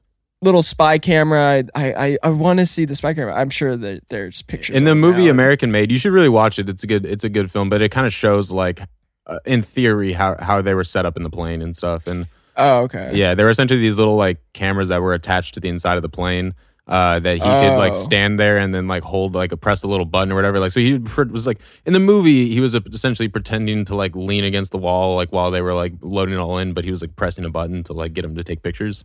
Well, it's like interesting that they're all looking directly at the camera, and then one guy has his hand up like, hey, what are you taking a fucking picture for, is what he looks like he's saying. Yeah. Hey. And what's crazy about those pictures too is I don't remember if it's the leader of the Nicaraguan Contras, but someone that's like higher up is also there, which shows that like, you know, they were working directly with Pablo to import cocaine to the US, which is fucking crazy.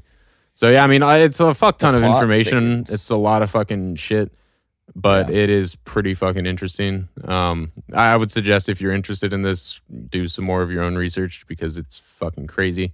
There's tons of interviews out there with Freeway Rick, and there's tons of information about, you know, all this CIA and stuff, and it's pretty sick. So, I mean, that's kind of the end of culture for the most part, but I'm going to talk about a couple like not so fun facts really quick.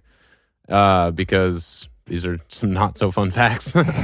So, relating kind of to the whole Los Angeles and war, I guess, not necessarily war, but like the government just fucking over black neighborhoods. Between 1985 and 1995, there was a 707% increase of black prisoners for drug offenses. Jesus. Yeah, that's fucking crazy.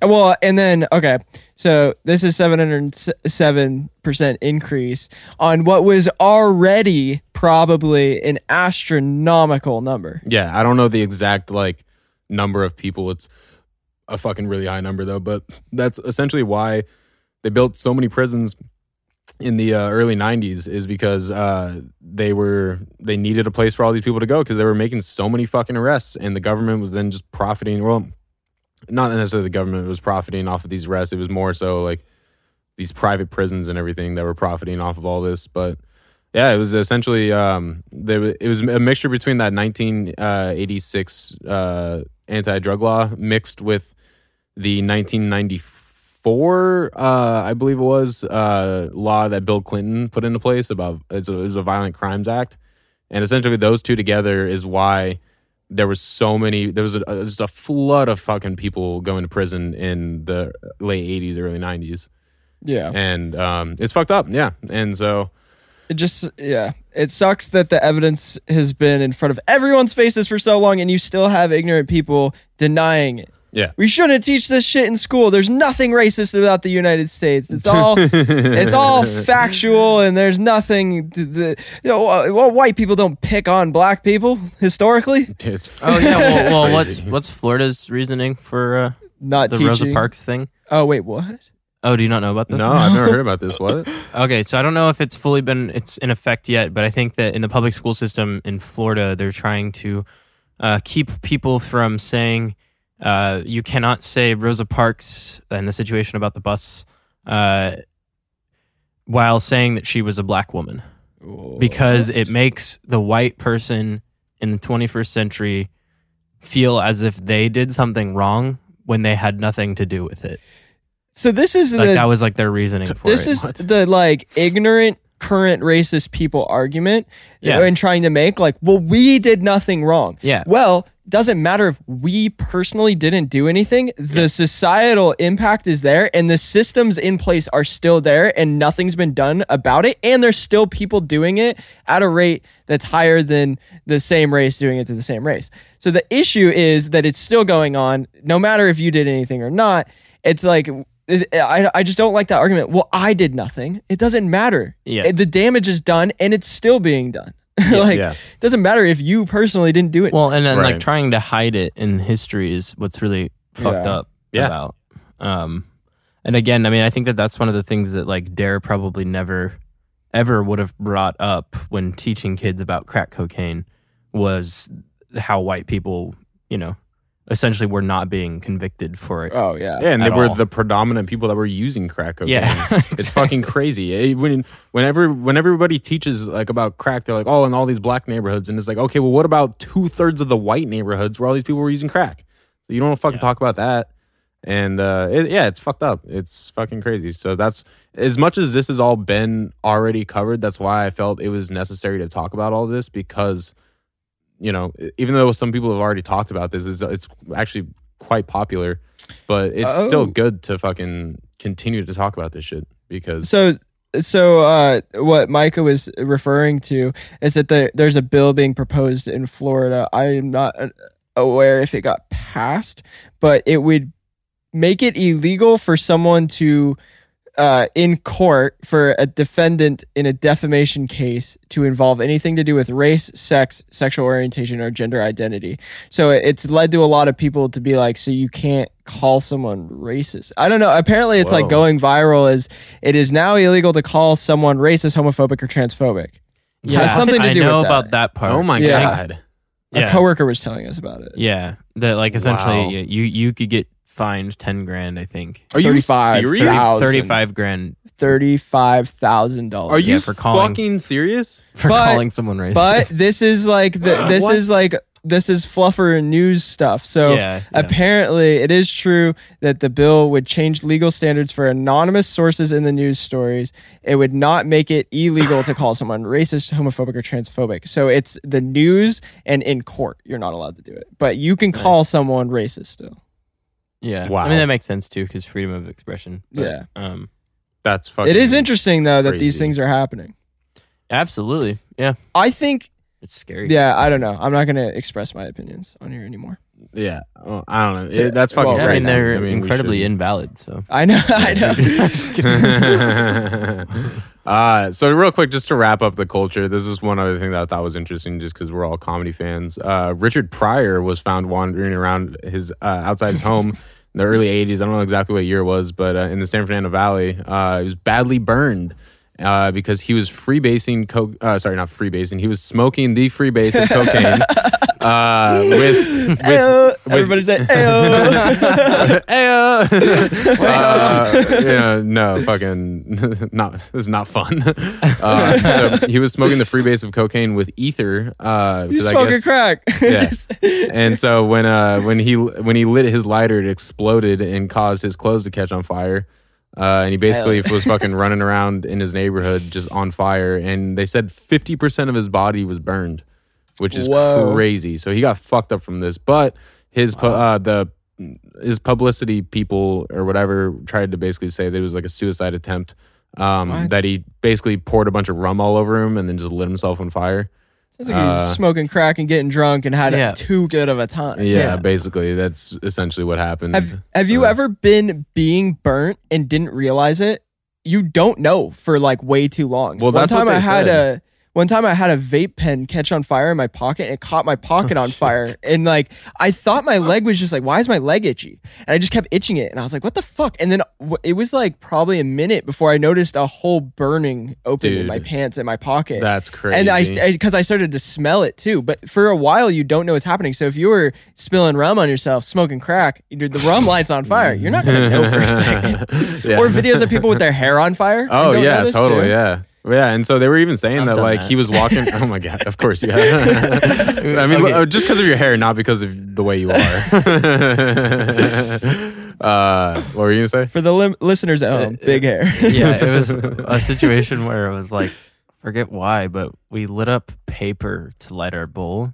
Yeah, like we didn't have a lighter, but we somehow got the paper to light up. I think we might have used the stove. Yeah, 100% the stove. And then when I held the paper, like the flame got much larger than I expected it to. Oh my god! And it was back when I had my hair all froed out. Yeah, so it was like worst timing ever. But dude, caught pretty quick. How much fucking did your hair burn off? Like how much? Not hair a lot. I got it quickly, but that's fucking. If I wouldn't have known, I could have. If you were on crack, you might not have known, dude. Sorry, what were you saying? It's surprising how fast it actually takes hair to like go down when it's on fire. It depends. Yeah, I think some people, if they have really dry hair, it's gonna be quick. Oh, true. If you have oily hair. Yeah. Was your hair pretty conditioned? No. Oh shit. So you would have caught quick, dude. It would have caught. It would have been really fast. Damn. It already started to stink. I mean, once in a great while, like you guys know what it's like when you're lighting a bowl too close to your face or something. Catch an eyebrow. Yeah. That's the worst. Have you ever caught an eyelash? No. Oh, that would suck. It probably happens to the girls that wear those eyelashes all the time. Oh, probably, yeah. You know, like they said, like the Grateful Dead said, once in a while you get shown the light in the strangest of places if you look at it right. Had to bring up the dead for about fucking crack. Right, I'm going home. Anyway, I mean, Jerry Garcia was a famous crackhead. Yeah, that's true. No heroin, but same thing, right? I mean, I know there was cocaine. I know there was cocaine around during the Dead era. So I'm curious if anyone ever tried crack. They definitely smoked crack. Yeah, I have a good feeling at least some of them smoked crack. Anyway, why not?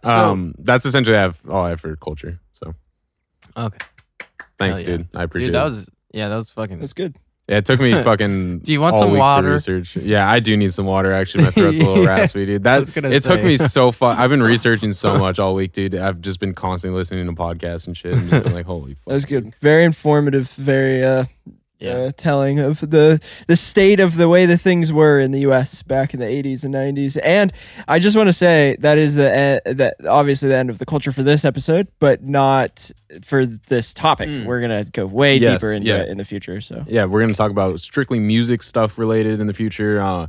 But I more about this even. We need entire episodes to cover this. So I don't know. I just I don't want people to think we're missing out on anything. We know about all the other shit. Well, even just let us know if we don't. But absolutely. We're gonna be talking about a lot more. Yeah, totally. Topics. Yeah, I mean, I guess the few takeaways from this, if you want to research more on your own, like I said, there's that documentary Freeway Rick. You can find it on YouTube. He's been on the Joe Rogan podcast, the Joe Rogan Experience twice. He's even had he's had the fake Rick Ross on as well. the fake real Yeah, the fake real Rick Ross. real Rick Ross. Exactly. And they're super interesting. And yeah, Freeway Rick, positive shout out that guy. As much harm as he's done to, I'm on Joe Rogan. he's done a good job about trying to make up for it and do good in the community and stuff. And I think that's really great. So, anyways, Yeah, I want to go watch Science.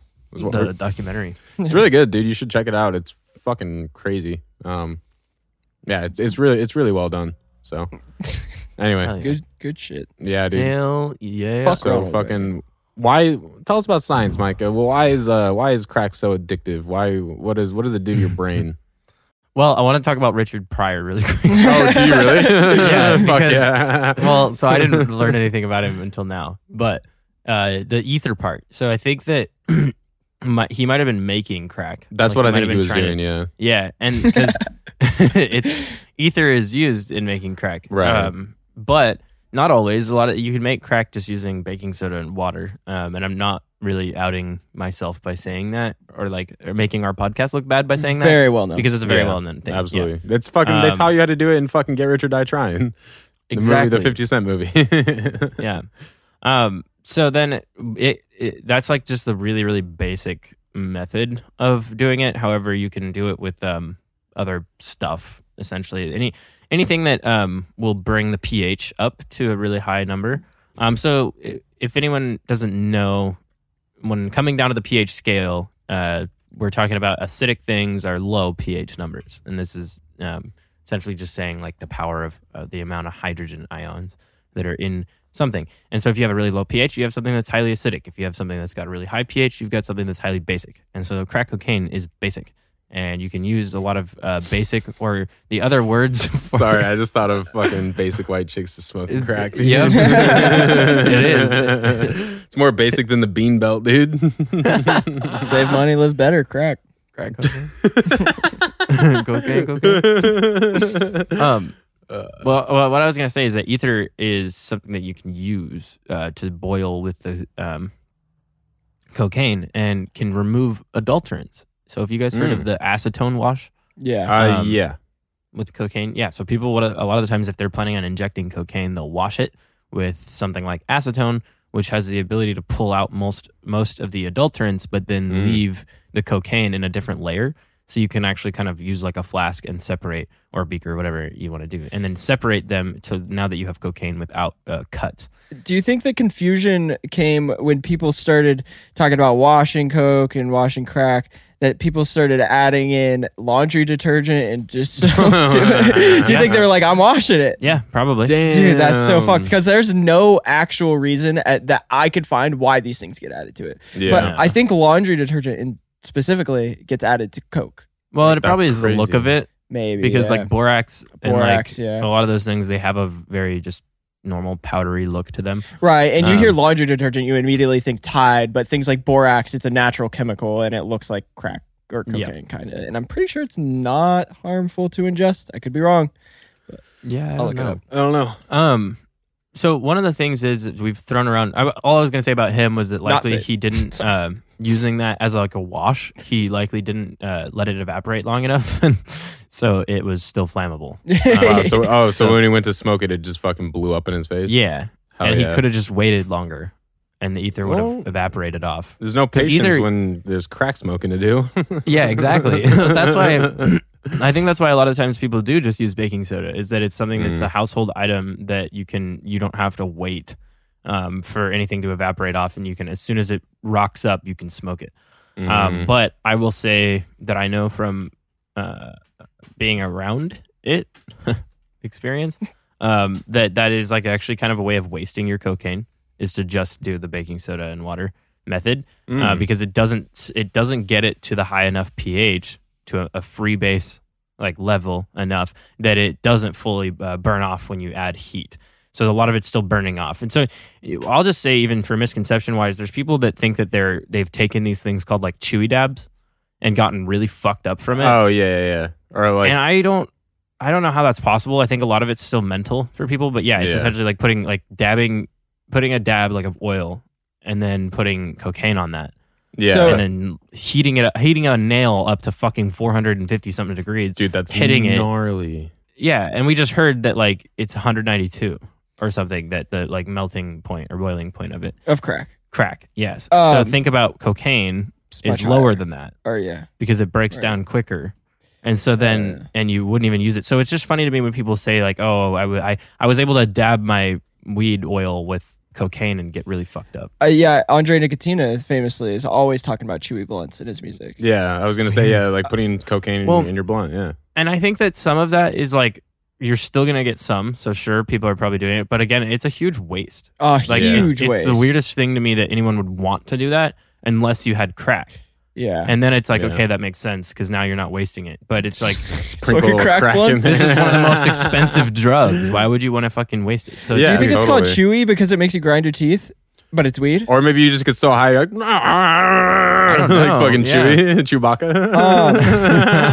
Yeah, I spent a lot of time trying to look up and just find out, like, because I've heard of I've seen people smoke coke. Like I've heard about it a ton. I've seen people do it, and I've always been under the impression that it's just so wasteful, pointless. Why even try it? It probably does next to nothing other than placebo.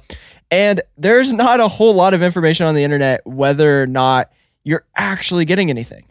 yeah. So I just had a guy the other, like, I don't know, week or something. I was at this house and this dude ended up putting cocaine in his cigarette. And I was very surprised by it. I was like, "Hey, man, like, do you know what you're doing?" And he's like, "Fuck yeah, this is dope." And then he hits it. And he goes, "Oh yeah, like that hit." And I Oh was my like, god! like he hit it like it was crack. And I was Bro, like, wow. you're taking a stimulant, and that is going far. You're furthering the placebo. You're also taking a stimulant, so you're getting that stimulant effect and rush from the tobacco, and thinking you're getting more, and it's filtered through a filter.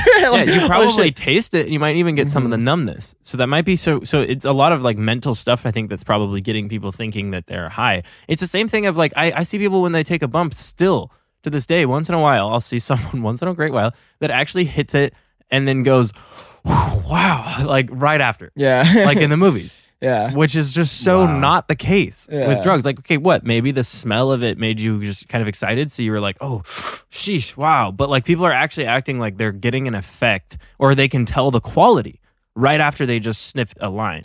Now, if you're smoking crack, Yes. You're going to be able to, just like Jonah Hill and fucking, what's his face in Wolf of Wall Street. And they sit in that little fucking, they just start smoking it and they're like, whoa. Yeah, I forgot about that. That's fucking hilarious. I think that I loved that scene because to me it was one watch of the funniest things of him being like they're at work and then they're like, oh wait, let's just go take a break really quick or something. Yeah. Like, and Jonah Hill's like, all right, yeah, let's just go smoke crack. And then he looks at me, he's like, really? Like crack?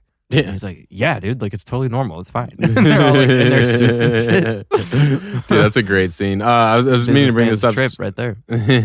Speaking of funny like funny videos of people, or funny things that people fucking doing while smoking crack.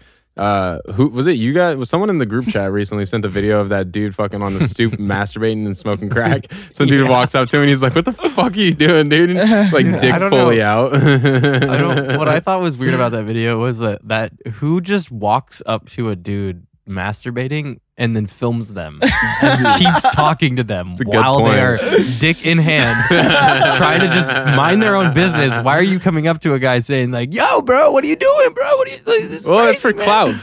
People are trying to get fucking know. clout chasers, dude. But it's just so wrong. Oh, totally. Yeah. Well, dude, it's fucking wrong to fucking masturbate in public and smoke crack, dude. The fuck, You, dude, bro, what are you talking about? it's only wrong because society tells us it's fucking wrong. Yeah, this is Portland, Oregon, okay? That a you can't good shame point. me for Yeah. fucking masturbating and doing crack. That's a good point. My bad. We need those Florida laws coming in. Sorry, You're my gonna- bad, Dude, I was surprised. There was a bunch of people that were like significantly upset about that girl pole dancing at the Cherry Are Blossom. you serious? Yeah, because they're like, oh, it's a Japanese like veterans memorial. Like you shouldn't be putting. And then other like women got on there and were like, I can't believe someone would bring sex work into the public area where there's kids. And it's like, it's She not was in a sex full work. leotard. Yes. She was in a full fucking leotard, the same that they Wow. put their little kids in to go do gymnastics. So if they're sexualizing that, then they're fucking disgusting for putting their kids into those uniforms. Absolutely, So fuck yeah. them. Exactly. And also, the Japanese dudes who went and fought in that war probably saw way naughtier shit in Japan. And they'd be stoked. They'd be stoked. If they're looking down from like heaven or something like that, they were like probably like, oh yeah, make it rain. yeah. All right. So Going back to the freebase part of things, crack is considered a smokable form of street cocaine, right? Which the adulterants have not actually been removed. So I used to think that crack cocaine was the like cleanest version of cocaine, but this is because freebase cocaine can be, and this is with using things like really strong base and ether, right, to clean it off and they get rid of adulterants. So you can make freebase cocaine that is smokable and it's incredibly pure. But most crack cocaine is not going to be that. It's just going to be a very basic version. I should say a very simple version in its base form. So I hope that's not confusing. What I'm trying to get at is that if you're going to inject cocaine, I think most of the time it's also turned into a freebase and it is cleaned up big time. Like people use things like acetone or ether to wash off all those nasty things that they don't want to be injecting. Crack cocaine, though, seems like it would also have the opportunity to be this way. However, most people are not going to clean it up to get it to that essentially just like unadulterated state. So yeah, I just wanted to kind of say that because I personally had been under the assumption that crack cocaine was almost like a safer version of cocaine because it was cleaned up. But that's just freebase cocaine. I've watched so many videos, and this is just my mind, like that of people cooking cocaine, like especially in high school. You get into rap music and fucking you're learning about Gucci Mane and all these people talking about cooking in the kitchen and shit. And then I just started watching videos of people like making cocaine, like just in the depths of YouTube. And it's always such a nasty, like a disgusting environment. And they're putting like, a lot of times, yeah, you say they put ether and shit in there. A lot of the times they'll put like Everclear in there. And they'll be like, oh, this is my secret recipe or whatever. Oh my God. But it'd probably be better with Everclear mixed in because it's probably cleaning something. I don't know because Everclear still has a little bit of water in it, and you won't want any. A lot of the times you're trying to keep water out. Oh, gotcha. At least when cleaning it. Yeah. I don't know about with basifying it. Yeah, but but they would just put all this random shit in or like other drugs. Like I think the Everclear probably binds with some other stuff too, and might clean that up. Yeah, but I don't know. Weirdly enough, the process of actually making cocaine or extracting it from the coca leaves is very intense. Not like some crazy making LSD, but there are multiple items or chemicals that are used in the process. I think the main one is kerosene. Right. Yeah, I forgot about that. Yeah.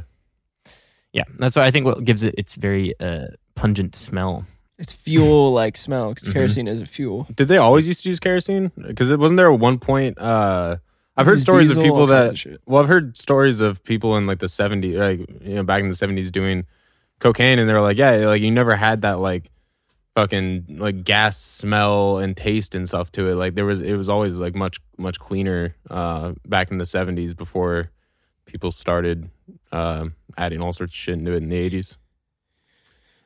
I don't know. We should look into it. I tried to look into it, and I have a bunch of rehab stuff coming up. So, yeah. Well, maybe we'll talk about it in the future on the next crack episode or cocaine episode. The evolution of cocaine. Yeah. We should. Yeah.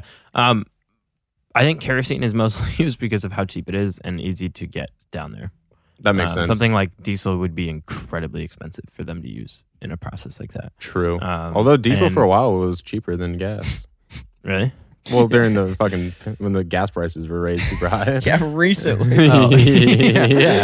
Like last year. Yeah. I said at one point. I didn't say fucking when that point was. It was at one point. You weren't wrong. Yeah, that's true. Thanks, dude. Okay.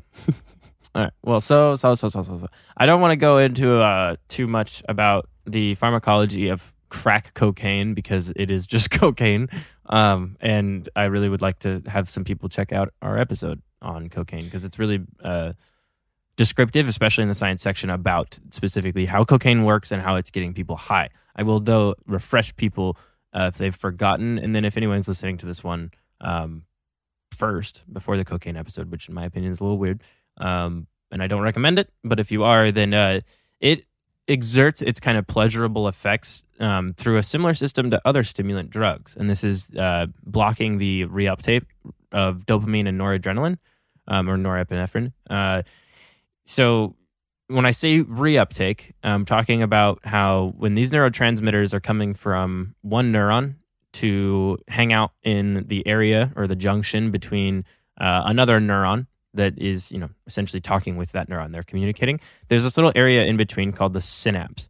And neurotransmitters, when they come from one neuron and go out into this area, they can attach to receptors onto another neuron.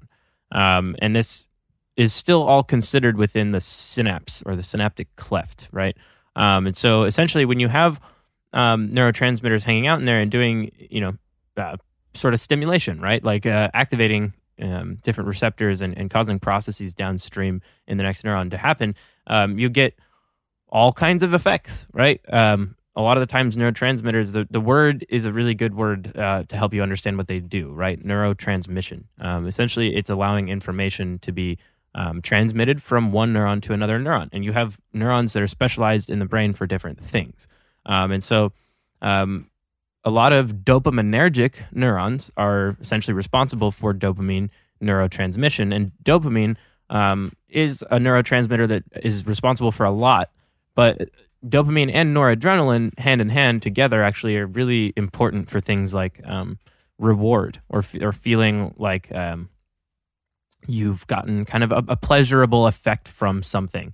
And so anyway, the reason I'm saying all this is that when describing the reuptake, your natural process in the brain, and not just the brain, but the body as well, is that these neurons, nerve cells, when they are releasing neurotransmitters to then attach to receptors on other neurons, they need them back. They don't want them to just hang out there, and they don't just go away. They don't just die off. And so it's kind of a process of recycling.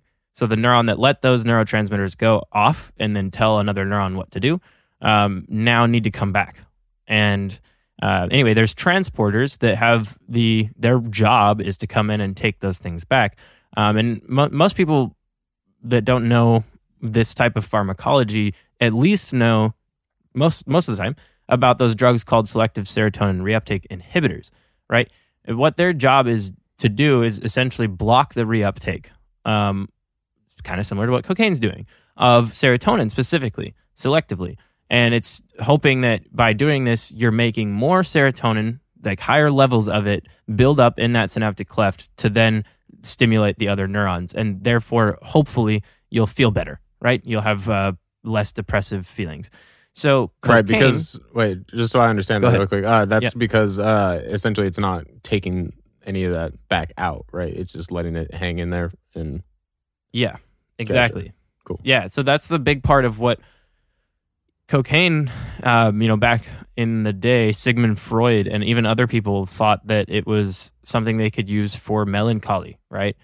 So you could get prescribed cocaine for feeling better, kind of like an antidepressant effect. Hell yeah. Now, I think all of us could agree that that's not the case. It's a temporary solution. It is, actually, and especially if really, True. like if you were to say, like, microdosed cocaine at, like, not a completely sub-perceptual dose, but a just very small dose of cocaine taken consistently, like not like you're not just sitting there blowing through lines all night kind of thing, trying to party on it. Thinking of it as a medicine, it does make sense that it could be beneficial for improving mood and maybe even improving cognition in certain situations, right? But we know of it as being a recreational drug that you do blow through and you create all this heavy euphoria in a short period of time, and then you deal with significant dysphoria afterward. And for some people, it's more severe than for others, right? And I think some of that might come down to, like, straight up the amount of dopamine and norepinephrine that you produce normally as a human. If you're someone who doesn't really feel like you need to do cocaine, like when you're on it, you don't have this like huge compulsion to redose, you're likely someone who either, my assumption, has enough dopamine in the brain that it doesn't really, getting more of it doesn't really help you out at all. Or it could be the other way around. I don't know. Because I have met people who can do cocaine or crack, right, and put it down while there's still some left.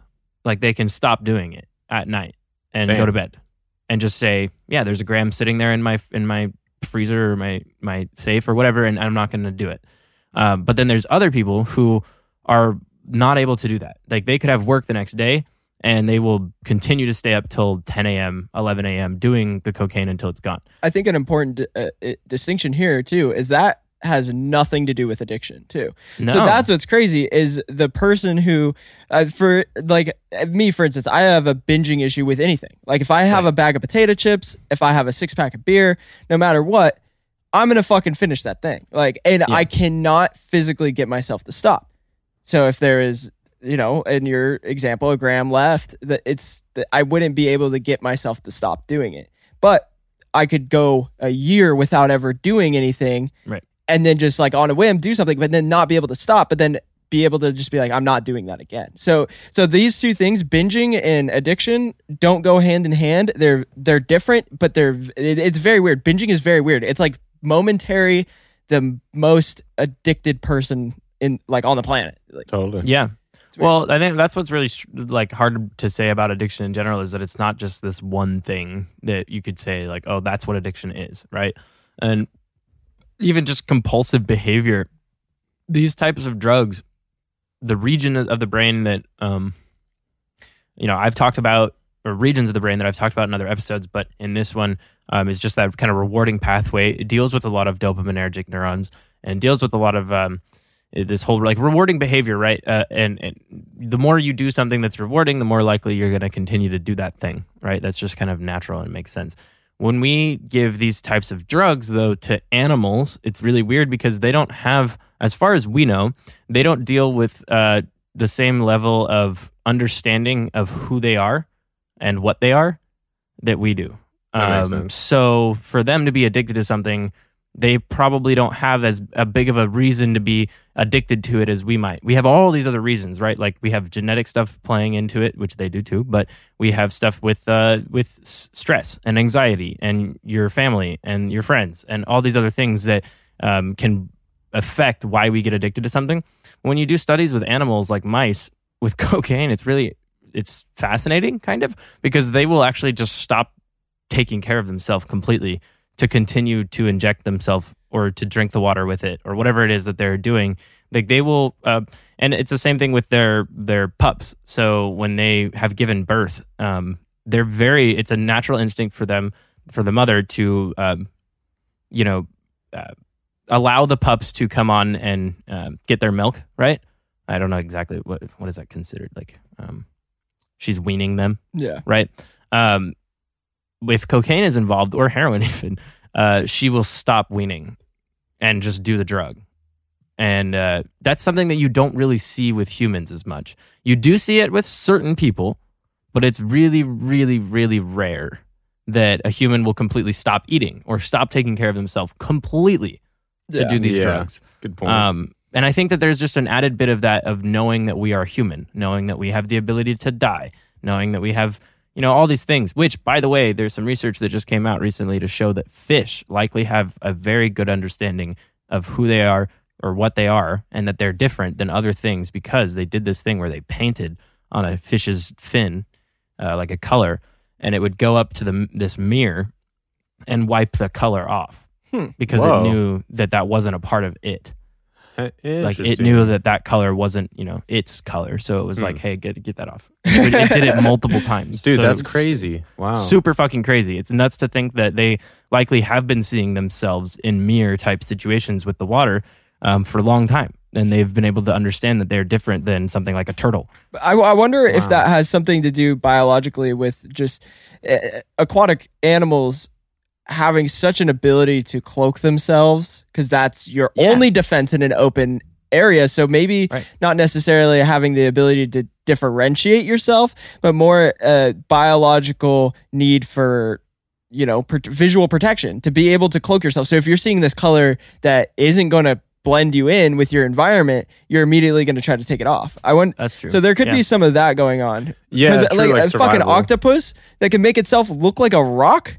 I know, shit dude. like that. Well, or yeah, chameleons. even Who chameleon. fucking, Oh, dude, nice. We were on the same page. Hell yeah. Dude, one thing I did want to mention is you were saying like rats don't really like know they're like rats, like whereas humans like do know that we're humans. I've always heard saying this, mice. Sorry, mice. My bad, not rats. Because rats are really smart. Yeah. Okay. So mice. So I've heard this quite often. It's a really important question. It's, are we humans or are we dancers?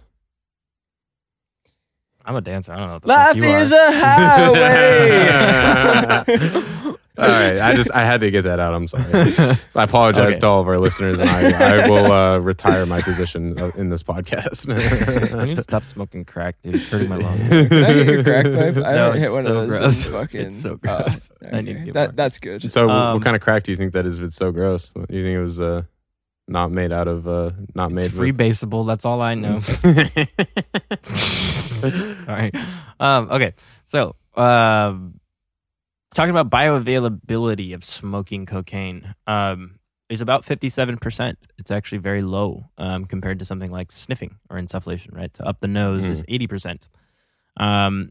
However, this is not to say that it's less intense, right? The smoking is kind of highly variable, right? So there's people that are more skilled in smoking their crack pipe. Smoking the devil's dick, dude. Yes, exactly. Hell yeah! Oh gosh, that reminds me of that video of the girl that's like, she's like giving her boyfriend head, and she like gets up from it. She looks up and she goes like, her whole mouth is just fucking slobbered, and she's like, if you don't look like this when you're sucking your man's dick, then like, Whoa. What you're the doing fuck it video wrong. are you Dude, I talking was about? gonna And say, why this is in are our you group assuming? chat. Oh, This I was was like, a TikTok. She like literally I doesn't thought it was show a him. porno video. No, not at all. Okay. It's just this girl like getting on TikTok being like, if you don't look like this after, then you're doing it wrong. And it just made me think like crackheads being like, if you, if you don't look like the guy from Dave Chappelle, Tyrone Biggums. then you're doing it wrong. Okay. So anyway, You don't look like Tyrone Biggums while you smoking crack, then You you, know what's- might not be a crackhead. You know what I find impressive is that this episode could have been filled with the most cultural references of any episode. But we have only talked about like the history and the CIA. Like, I mean, we made references, but there is so many fucking cultural. There's so much cultural significance when it comes to crack. Right. well, yeah, and actually, you just reminded me of saying something that I forgot to because I don't know, just in the beginning, was a lot of people think. Like, I see people say, I saw a guy smoking crack or I saw him hitting a crack pipe when they just have seen a meth pipe. I'm sorry, but in Right. Oregon, we don't have crackheads. No. And you see, that's the other part. People call people there crackheads. are, but they're few and far between Very in few and comparison to. Dude, we Yes. went to this corner store up here by my house, and literally, my girlfriend did it. Can you bleep that? yeah. my As soon as you girlfriend- said it. My girlfriend did that. She saw all these pipes, all these bongs. Everything had a fucking tweeter at the end of it. Yeah. That's a meth attachment. Yeah. She was like, "Oh, can you even smoke weed out of these?" I was like, "No. Wait, you're gonna drop the weed into the hole and then like, how are you gonna light it? It's the tiniest Right. hole in the." Anyway, I was like, "That's not crack. That's for meth. You can't smoke crack out of that either." Like. Yeah, well, yeah, you see it all the time. Like, it's even in starter pack memes, people will be like, "Oh, crackhead starter pack," and then there's a meth bulb pipe. Right. So, if anyone, just to help people understand, so this can stop being thrown around so much after you've listened to this episode, when you are talking about the meth pipe, it's that bulb-shaped pipe. Look at If you're this. talking about a crack pipe, you're talking about like a little tube, a glass tube that someone has broken potentially, and there's a little hole at the end, and they've put like a steel wool pad in there to then let the crack kind of melt onto and vaporize. Crack That's pipes look closer to cigarettes than they Yes. do an actual pipe. Exactly. You look up crack pipe on the internet, the first couple pictures are meth pipes. meth pipes. Yeah, that's so weird. Well, and it's So- also like because meth you don't actually even like light directly. Like you want to light No. underneath. But Yes. whereas like crack, like you kind of do but kind of don't at the same time. Well, yeah, it's made to be smoked directly. That's part of why it's called True, crack. yeah. No, we didn't even talk about that part. Guys. Oh, right. I was thinking about that while I was saying my stuff. I was like, I didn't actually put down why it's called crack. Wait, why So is it's it called called crack because it crackles. Oh It's got yeah. a very and that they even say like that's the thing. The first fucking hit, dude, is like always gonna be the best, and you'll know by the sound of it. Also, I meant to mention that's also why it's called Uzi, the pipes, because it's crackling and it's like,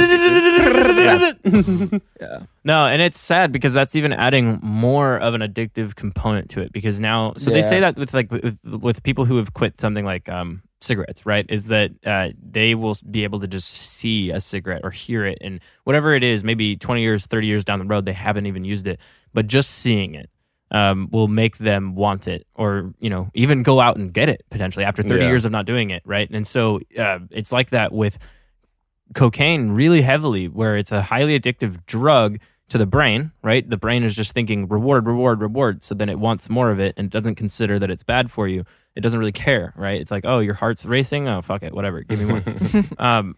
But there's the added part of if you're changing your method of doing it, and this is why I've talked about that with needles in other episodes, is that like the method of how you do a drug that's already highly addictive makes it more addictive. And not just because of the fact that with crack you're getting a quicker like onset and the effects are more pronounced in a short period of time. It's not just that. It's the added part of now you are loading a pipe that you have to make. You make that pipe and then you loaded it up and then you've maybe cleaned that pipe or whatever. You're also having crackling now. It's the same thing with a cigarette. Some people just love the sound of when the cigarette. Right. So when they watch a movie and the goddamn microphone's right up next to the cigarette, that they do that on purpose, I think, actually, in movies, is to make you just hear the sound. Well, because as someone who smokes cigarettes, you could probably almost taste it with just hearing it. Also, remember that a lot of that is sound design too, and it's not actually like a lot of. But it's in a way to immerse you, and we know that your brain has that reaction when even you hear that cigarette, like the viewer can almost taste it. They can almost get into the role. You know what I mean? Yeah. The same way with packing cigarettes. Yeah, like I'll always hear a dip can in my head. Well, I don't even like dip anymore. I'll always like that sound of packing a dip can. Weirdly enough, the sound of cracking a can of whatever, to me still makes me wish I kind of want beer. Yeah, dude, like when I hear the crack or someone has a soda, I'm like, oh, the beer sounds nice. Just the last sunny day we had, it was 60 degrees. It was fucking sunny. It was nice out. It's so funny, dude. I was like, it's so fucking hot out. It's 60 degrees. I know. Dude. Meanwhile, it's now like 70 down here, and I'm like, God, it's so fucking cold out, dude. I was happy because I saw people out there. It was maybe 1 o'clock. People outside the bar by my house, just sitting there drinking a beer, and I was like, that looks terrible. I've never had that reaction in my life. I've always been that person 1 o'clock in the afternoon drinking the beers. And for a while it was nice. And now it's like, it got to a point where it just sucked and it ruined the whole day. So now I could be like, oh, that looks shitty. And it's funny you say that because I noticed that when I went out with my mom because we were at that German bar thing. And she got a fucking stout. And I was just kind of looking at her and looking at everyone. And I was like, you're going to be tired for the rest of the day. Yeah, like you ruined your whole day. Yeah. Yeah, you ruined your entire day. Yeah. Yeah, and for me, it was like definitely weird because I was still, it was my first like switching to day shift schedule in a long time. And so like being halfway asleep, I was kind of like looking at people drinking in the middle of the day and I was just like, what the fuck is going on here? But whatever. Anyway, so that's the kind of bioavailability thing that I wanted to talk about. But again, also just that added part of smoking it makes it more addictive because a lot of times smoking is just addictive in general. And you could say that for methamphetamine for a lot of people is that people will say like their favorite route was smoking it, even though it didn't really get them higher. It was just the process of hitting the pipe and all those things associated with it. Well, you'll notice in even cigarette smokers, they'll chew their nails, they'll eat potato chips. There's like so much like movement correlation with addiction. Yeah, that's part of why I think people will like use something for their fingers. Yeah, or fidget spinners are probably good for getting off cigarettes and shit. Oh yeah, good point. Yeah. Speaking of X's, fucking shout out fucking DMX for smoking crack. R.I.P. dude. That was good. R.I.P. to DMX, dude. I wonder if Excision's ever smoked crack. I think if you have an X in your name, you've probably smoked crack, like Exhibit. Yeah. Nah. Shout out X's. Shout out my crackhead ex-girlfriend. That's right. That was going. No, I get. Yeah, I mean, I can see where you thought that was going. Speaking of X's, my bad. No, I was thinking the letter X. Yeah. Like X go and give it to you. My bad. It's okay. You're forgiven. Okay. Sorry. Anyway, so the wanted to just mention the different route absorption time. So like I'm pretty much just comparing this to sniffing it, right? When you smoke it, it's like a 1.1 minute. That's an average number, so that's why you get the decimal 1.1. Is that when you? On Is that average. how quickly you feel it? Absorption rate. So like getting fully into your blood. Okay, I see. Okay, It takes yeah, a sure. minute Okay. for it to go. So you're gonna feel it likely in less than that. But Probably with And- smoking, 10 seconds. Dude, gone in 60 seconds. Dude. well, yeah. No, so most of the time with smoking anything, you're gonna, as soon as you exhale, Yeah. you'll have slight effects. With weed, it's a little bit longer because THC and all these other compounds are lipids, they're fats. Well, even just look up the rate that your blood travels throughout your body, and if it's going into your bloodstream directly from your lungs, it immediately gets put through your entire Yeah. body. Yeah. So this is just full absorption, right? Yeah. Takes a minute. With nasal or, sniffing, right? It's 11.7 minutes. So you can see how that order of magnitude difference is going to be a huge change in how addictive the drug ends up being, or just how pleasurable it is. And that's part of why shooting a drug or injecting a drug is so addictive, right? Is because you're bypassing any like coming up effect. You're just going straight into the peak of the experience. So yeah, these kind of absorption times affected the overall time of the peak concentration in the blood. With smoked cocaine occurring at 6 minutes, while with sniffing it's around 45 minutes to reach that maximum concentration. So, Well, part of why I think with sniffing you can kind of maintain a high throughout the night. You just can get to a point where you're not really, even if you take more, you're not getting incredibly higher. And you're also, even if you stop doing it for an hour and a half, you're still high. is that why you think cocaine's more of a party drug versus crack is not really a party drug? Yeah, definitely. I don't But really even see then, before all the societal and cultural things that have come up with crack, I think that it could have been a very party drug.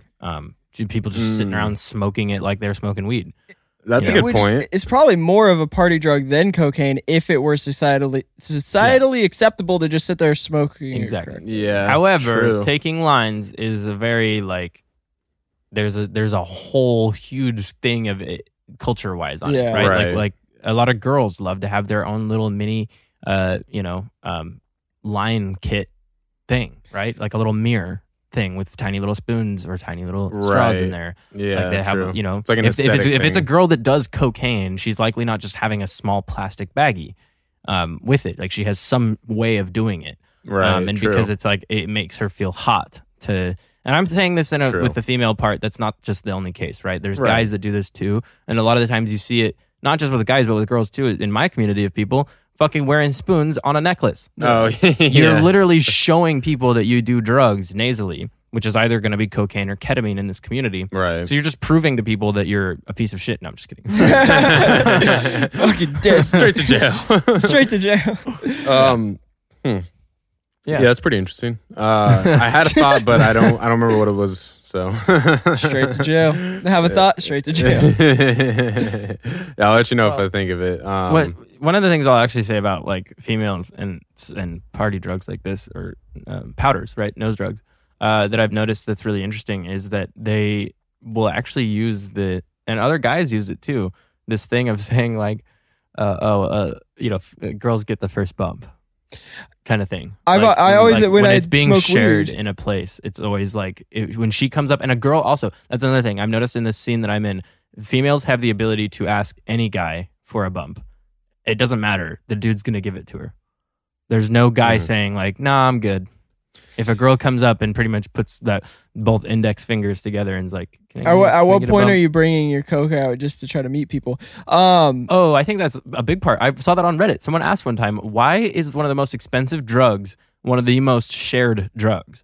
Like cocaine is hard to get. True. It's expensive. Why is it the one drug that people are always giving it out? Yeah. And I think it's one of those things where it's like you kind of want people to like Recognize think you're cool. you. Yeah. Think you're cool, recognize you. It's also a great way to legitimately make good friends because it is a conversation starter, Right. and then a very intense conversation like keeper, Yeah. right? So True. it makes sense. Like I always agreed on like I've had friends that have said like I love using it when going out for the bars or whatever because it is this like kind of added. Now I can talk to girls or I can just talk to the people that I didn't want to talk to. initially, or even it just had the motivation to, confidence, right? So it has all these little added things to it to make it where, it makes sense of why people use it. It's used for melancholy. Yeah. Hell yeah. Oh, my thought was how socially acceptable of like cocaine versus crack is like you can't really like do crack off of like how people do like cocaine bumps off of like nipples or like off of like your fucking dick.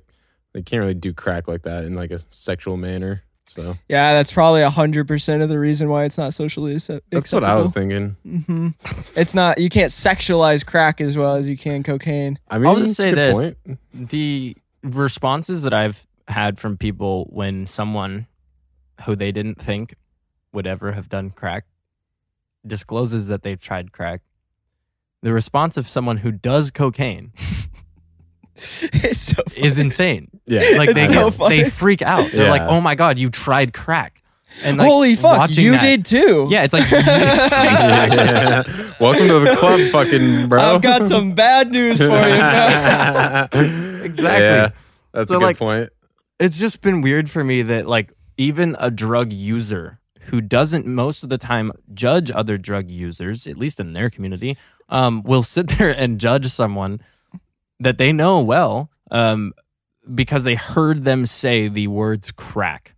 That like I did crack, right? That if someone in the 21st century tells their friend like I did crack, their friend will freak out on them. But Yeah. it's funny because this other friend is someone who is doing drugs consistently, maybe. Yeah. Or Right. like is a part of a drug community.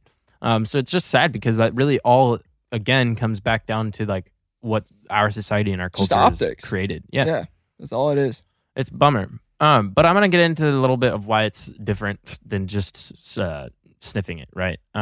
Cool. So the because of its absorption rate and whatnot, and in the way it eliminates throughout the body, the actual like clearance time is also different. And so, with sniffing studies, the half life is like 78 minutes or so, but with smoking, it's around 69 minutes. Hell yeah, dude. So they're comparable, right? But they're not exactly the same. And I think that's just good to really consider, and also looking at the metabolites of cocaine are things like this drug compound, benzyl and eccognine. I don't know. It's hard to say. I don't have it actually written up right here, so I'm going off memory. But the other metabolites, in addition to this one, are inactive. But that is how they take when you're doing like a pee drug test. They're looking at the inactive metabolites in the pee, not cocaine. So they're actually not testing you for cocaine. And with smoking, you still end up producing some of those metabolites. Not as much, though. And so the hard part about them, if you're just a crack user, is taking drug tests. It makes it a little bit more difficult for them. So you're saying like if you're gonna get drug tested for a job and you like to do cocaine, maybe switch to crack? Maybe. I wouldn't recommend that. I'm joking, dude. No, I Definitely think joking. It's quite the recommend. It's definitely in your body for a shorter period of time, and it's not producing as much of the metabolites, which are the things that they're testing for. So it's not a bad thought. Hell yeah. Thanks, dude. I was kind of mentioning it earlier with just frequent crack use, but I'm going to go into kind of just some of the effects that we've seen, or at least the medical community has seen with frequent crack use. And so associated, some of the effects associated with that would be things like, cardiorespiratory symptoms 1 to 12 hours after smoking the cocaine. These include things like cough producing black sputum, which Ryan and I know a whole lot about. Dude, fuck that shit, dude. Holy fuck. No, it's gross. It tastes bad. It makes you feel like your lungs are like filling up with tar. Yeah. And all these things. And so this also can be, associated with chest pain. So if someone's got all this tar and stuff like that going on and whatnot, their lungs are essentially filling up. They're going to likely feel some chest pain. But this chest pain could be due to some of the cardiovascular effects that it has, because it is still a central nervous system stimulant. So it's causing your heart to increase in rate, as well as your blood pressure, right, to increase. And so there was a famous basketball player college basketball player. I can't remember his name. It was Ben Lear or something like that. I don't remember his name, something like that. But he had a heart attack shortly after smoking crack and died. Yeah, and so that's actually one of the things I've read was pretty popular for people with smoking crack, is that there's been a few cases of people dying after the first time. After the first time, wow. That makes sense. Yeah. I mean, I guess like if you're susceptible to a heart attack, it can give you a heart attack very easily. Wow.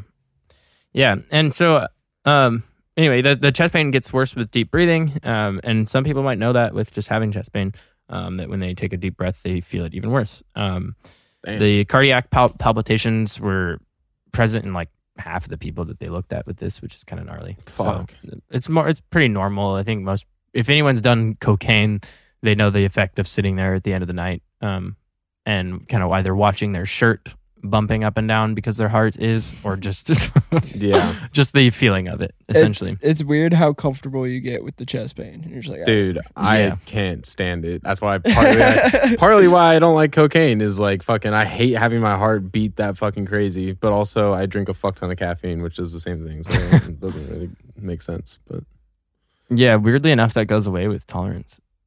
With crack or coffee? Your heart gets stronger. Really? Well, I mean, I know a lot of people. No, it does not. I know a lot of people that are able to do cocaine and then go to sleep afterward.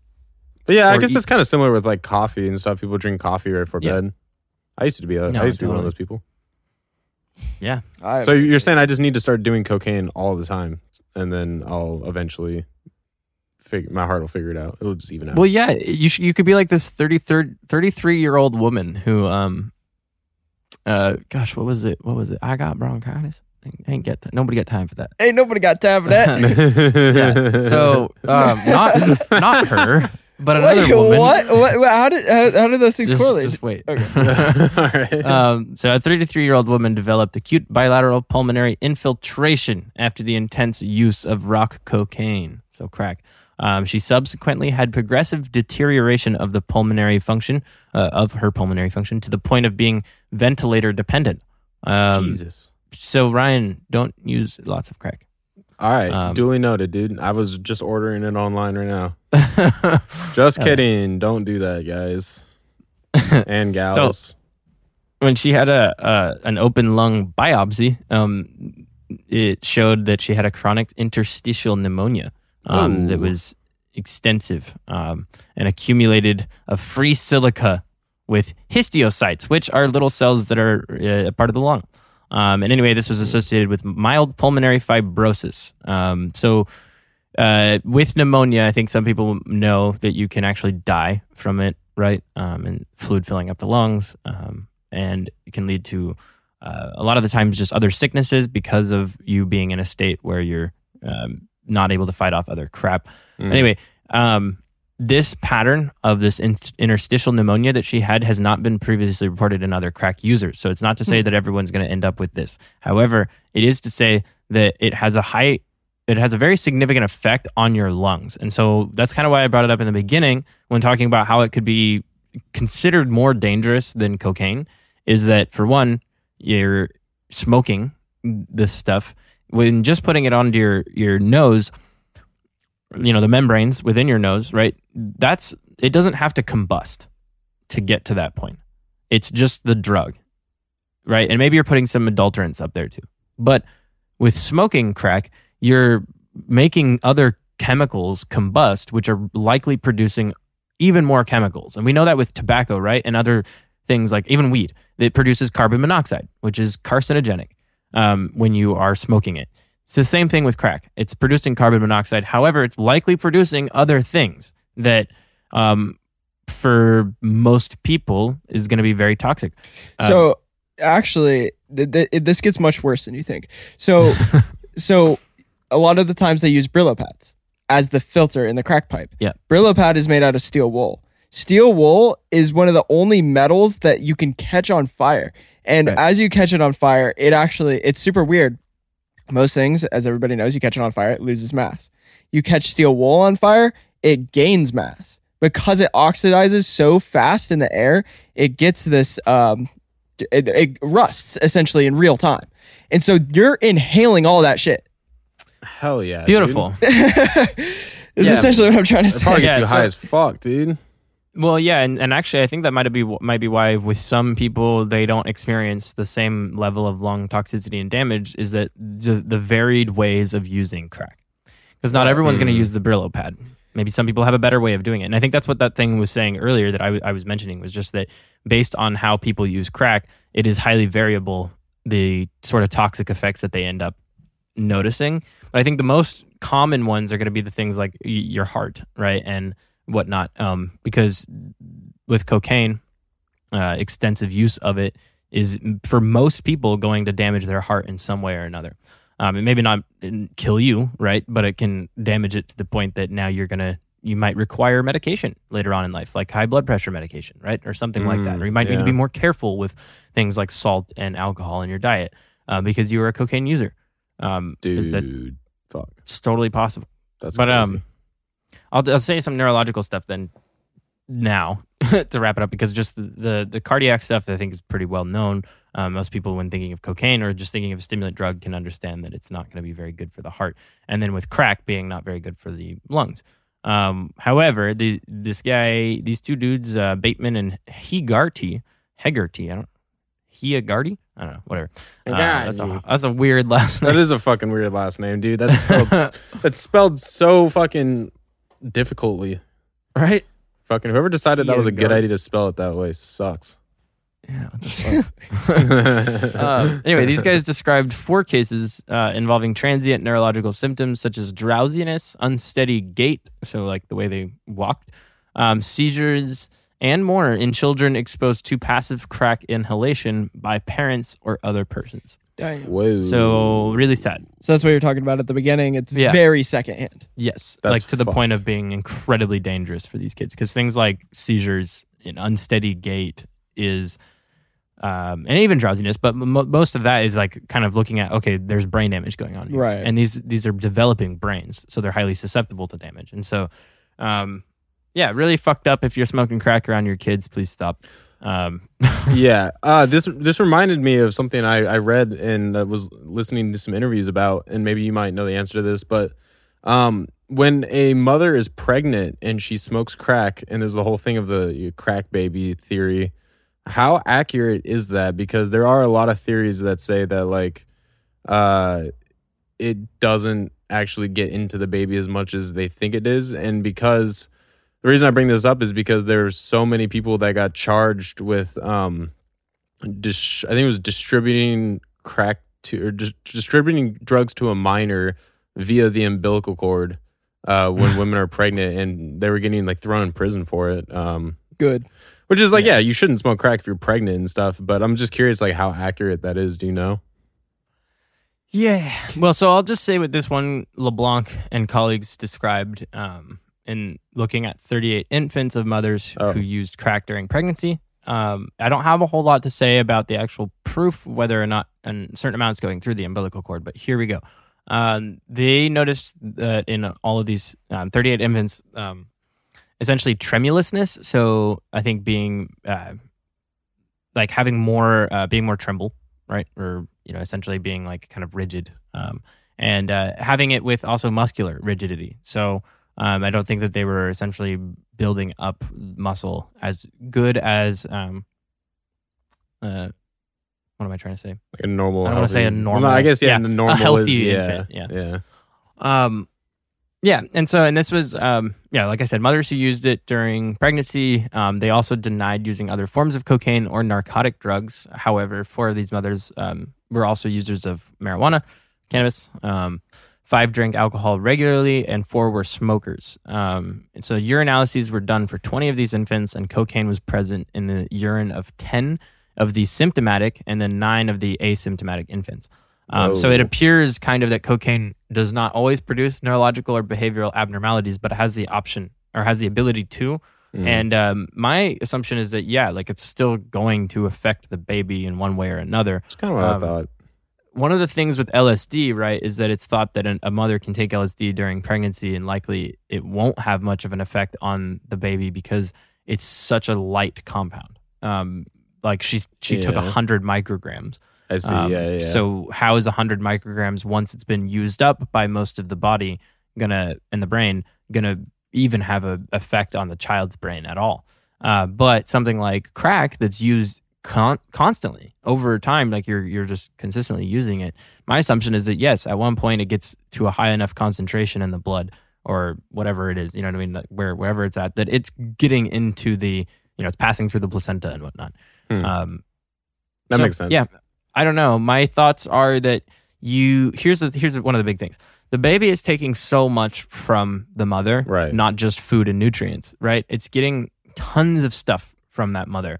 And so the state of mind that the mother is in has a huge effect on the baby, whether it's just the baby's mental state as they develop, but also their physical state. And so if you have a mom who's incredibly stressed and is involved in the trapping lifestyle of like drugs being sold, people getting shot, prostitution, all these different things, right? When she gives birth to this baby is likely going to deal with some form of, being highly susceptible to stress and anxiety or addiction, or even it could just be all physical. Like all of that stuff that the mother experienced while gestating a child for 9 months, then, passed on, and it ended up being physical. Like the kid ends up dealing with like low, I don't know, growth rate, right? Sure. But yeah, anyway, Raven, what were you going to say? I was just thinking like a lot of stress and stuff and anxiety and different hormones that you produce and stuff like that while you're stressed and anxious. Yeah, you're sharing the same blood with your baby. Like everything that's Not even in just blood. Yeah. No, yeah, everything. Like Yeah. you are creating something so that baby is part of you, an extension of you 100%. for those 9 months. Yeah. You're that baby. You're a baby.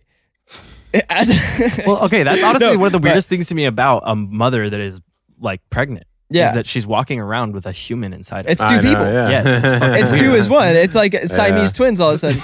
Siamese with a baby. So it's just it's impossible to think like how people would think that the baby isn't ingesting every single little thing that mother is taking. Right. I know Yeah. with things like on the microgram level, like you were saying with the LSD, but yeah, like you were saying, obviously LSD causes stress in your mind. And you excrete all these different toxins into your blood when you're stressed and all these things that are harming your baby, even if the chemical isn't getting to it. So Yep. don't do drugs or anything like that while you're pregnant, and don't even fucking go see a scary movie, in my opinion. Like Well, yeah. all kinds of shit. I mean, I'm they not even literally- kidding. No, yeah, like literally, there's what are they called? Baby doctors, Baby doctor. What? like OBGYN type people, like and like fertility Oh, doctors. I thought I was Like the thinking one, essentially the one that recommends all the stuff. I'm pretty sure like Yeah. moms are recommended not even to fucking fly or do like Yeah. certain things like go out on vacation because of the stress of vacationing.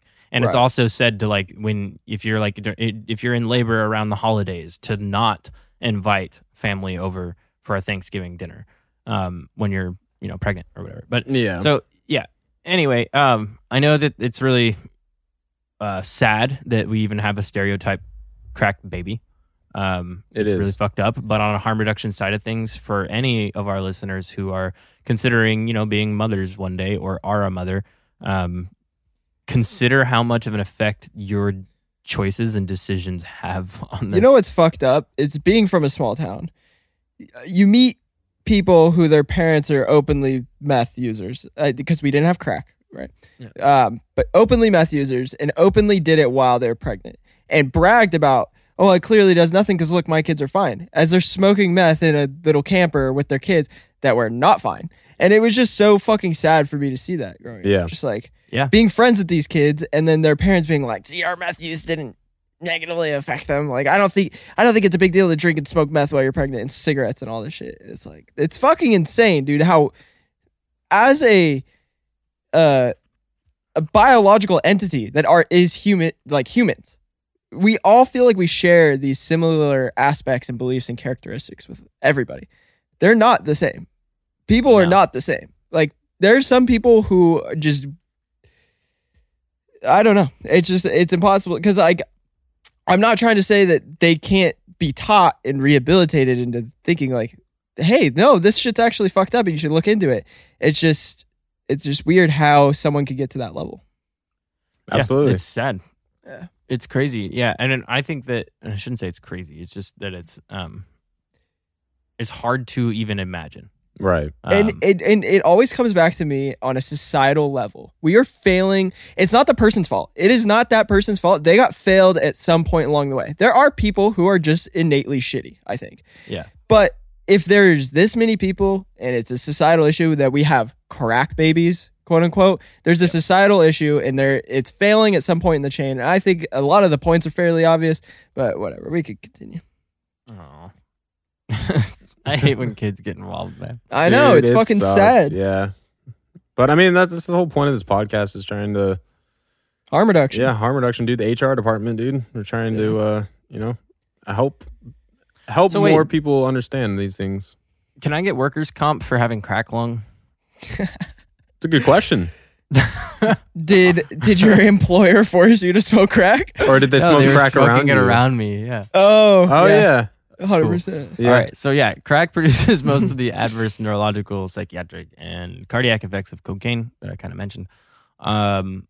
However, at least two types of this type of reaction are confined to crack, and the pulmonary system called crack lung that I just mentioned will not occur with other types of cocaine administration. No shit. No shit. Hell Right? yeah. True. That makes sense. Nor will the neurological symptoms seen in children breathing the ambient air in rooms filled with crack smoke.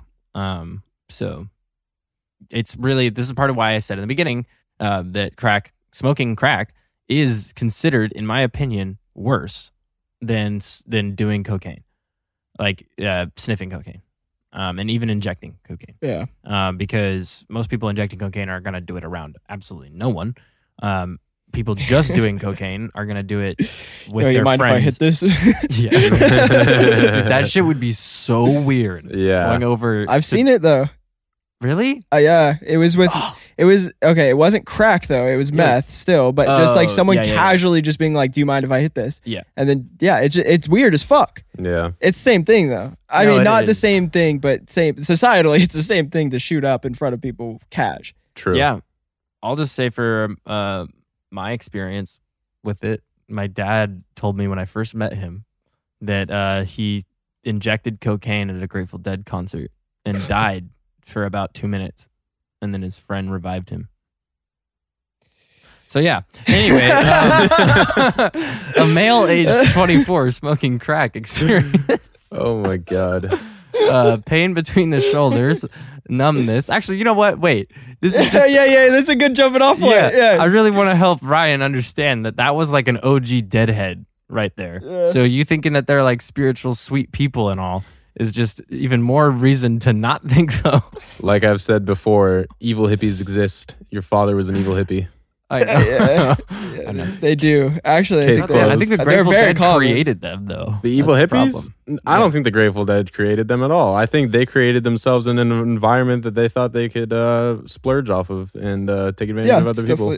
It's like the creepers who go to fucking like EDM shows just to creep on young women. No, you're It's right. the same shit. Yeah. You're right.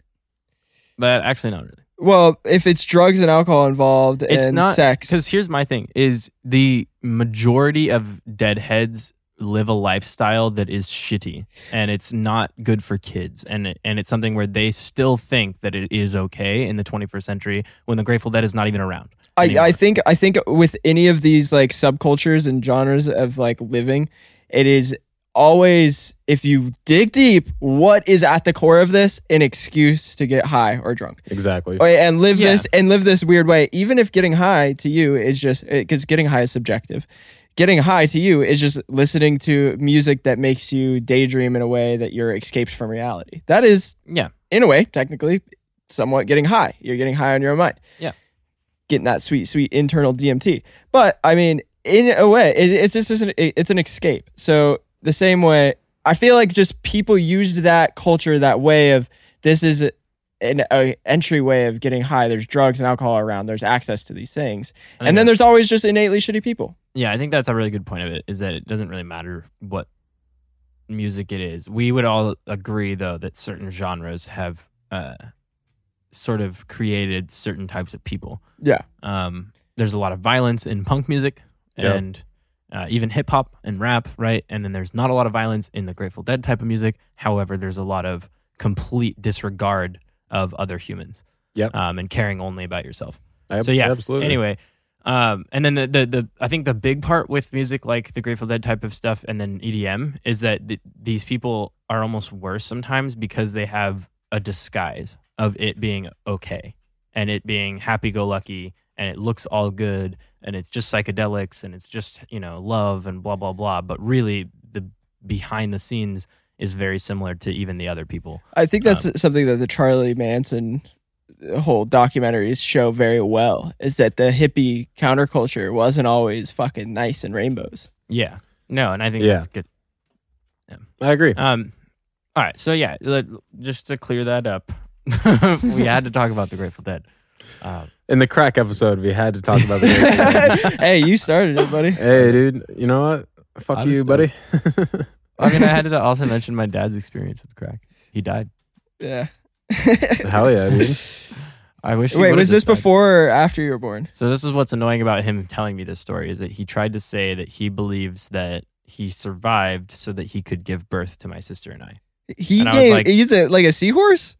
He gave birth to y'all? Or yeah, you know what I mean. Yeah. He gave life. Yeah. And that, because it was like in the 80s or something. And what's really annoying about that is that it's like, okay, bro, you literally, you're trying to tell me after I just met you 16 years into my life, you're trying to tell me that you survived so that I could be here? And like, you weren't even around. Like, I'm meeting you now. So anyway, I don't want to give people I don't want to depress people on a Wednesday today, like today. We've already talked about 3 hours of crack cocaine. Happy hump day. Hey, I warned this episode was going to be a little whack. Yeah. Oh, I'm glad. So just some case reports of some younger guys when smoking it, some of the crazy stuff they've experienced was pain between their shoulders, numbness, which makes a little sense, but actually can get kind of scary. I don't know if anyone's had an experience with doing cocaine all night, but when you start to get tingling in your fingers or numbness in your fingers, that's actually really dangerous. Yeah. It's not good. Yeah. It is vasoconstriction a lot of the time. So it's your blood vessels constricting and blood is not getting to the other areas that it needs to. Harm reduction. And this can lead to a heart attack, right? So Yeah. just something to be thinking about. Another guy, aged 22, was smoking crack and ended up having arm and leg weakness. So like it wasn't really able to grip or, move his arm or whatever, right? And walk around as easily. So it's kind of freaky to think of. That's terrifying. Yeah. And then an older guy at age 45 ended up having chronic recurrent episodes, including burning sensation in his eye, tightening of his facial muscles, twisting of the mouth, a spinning sensation, buzzing in the ears, and double vision.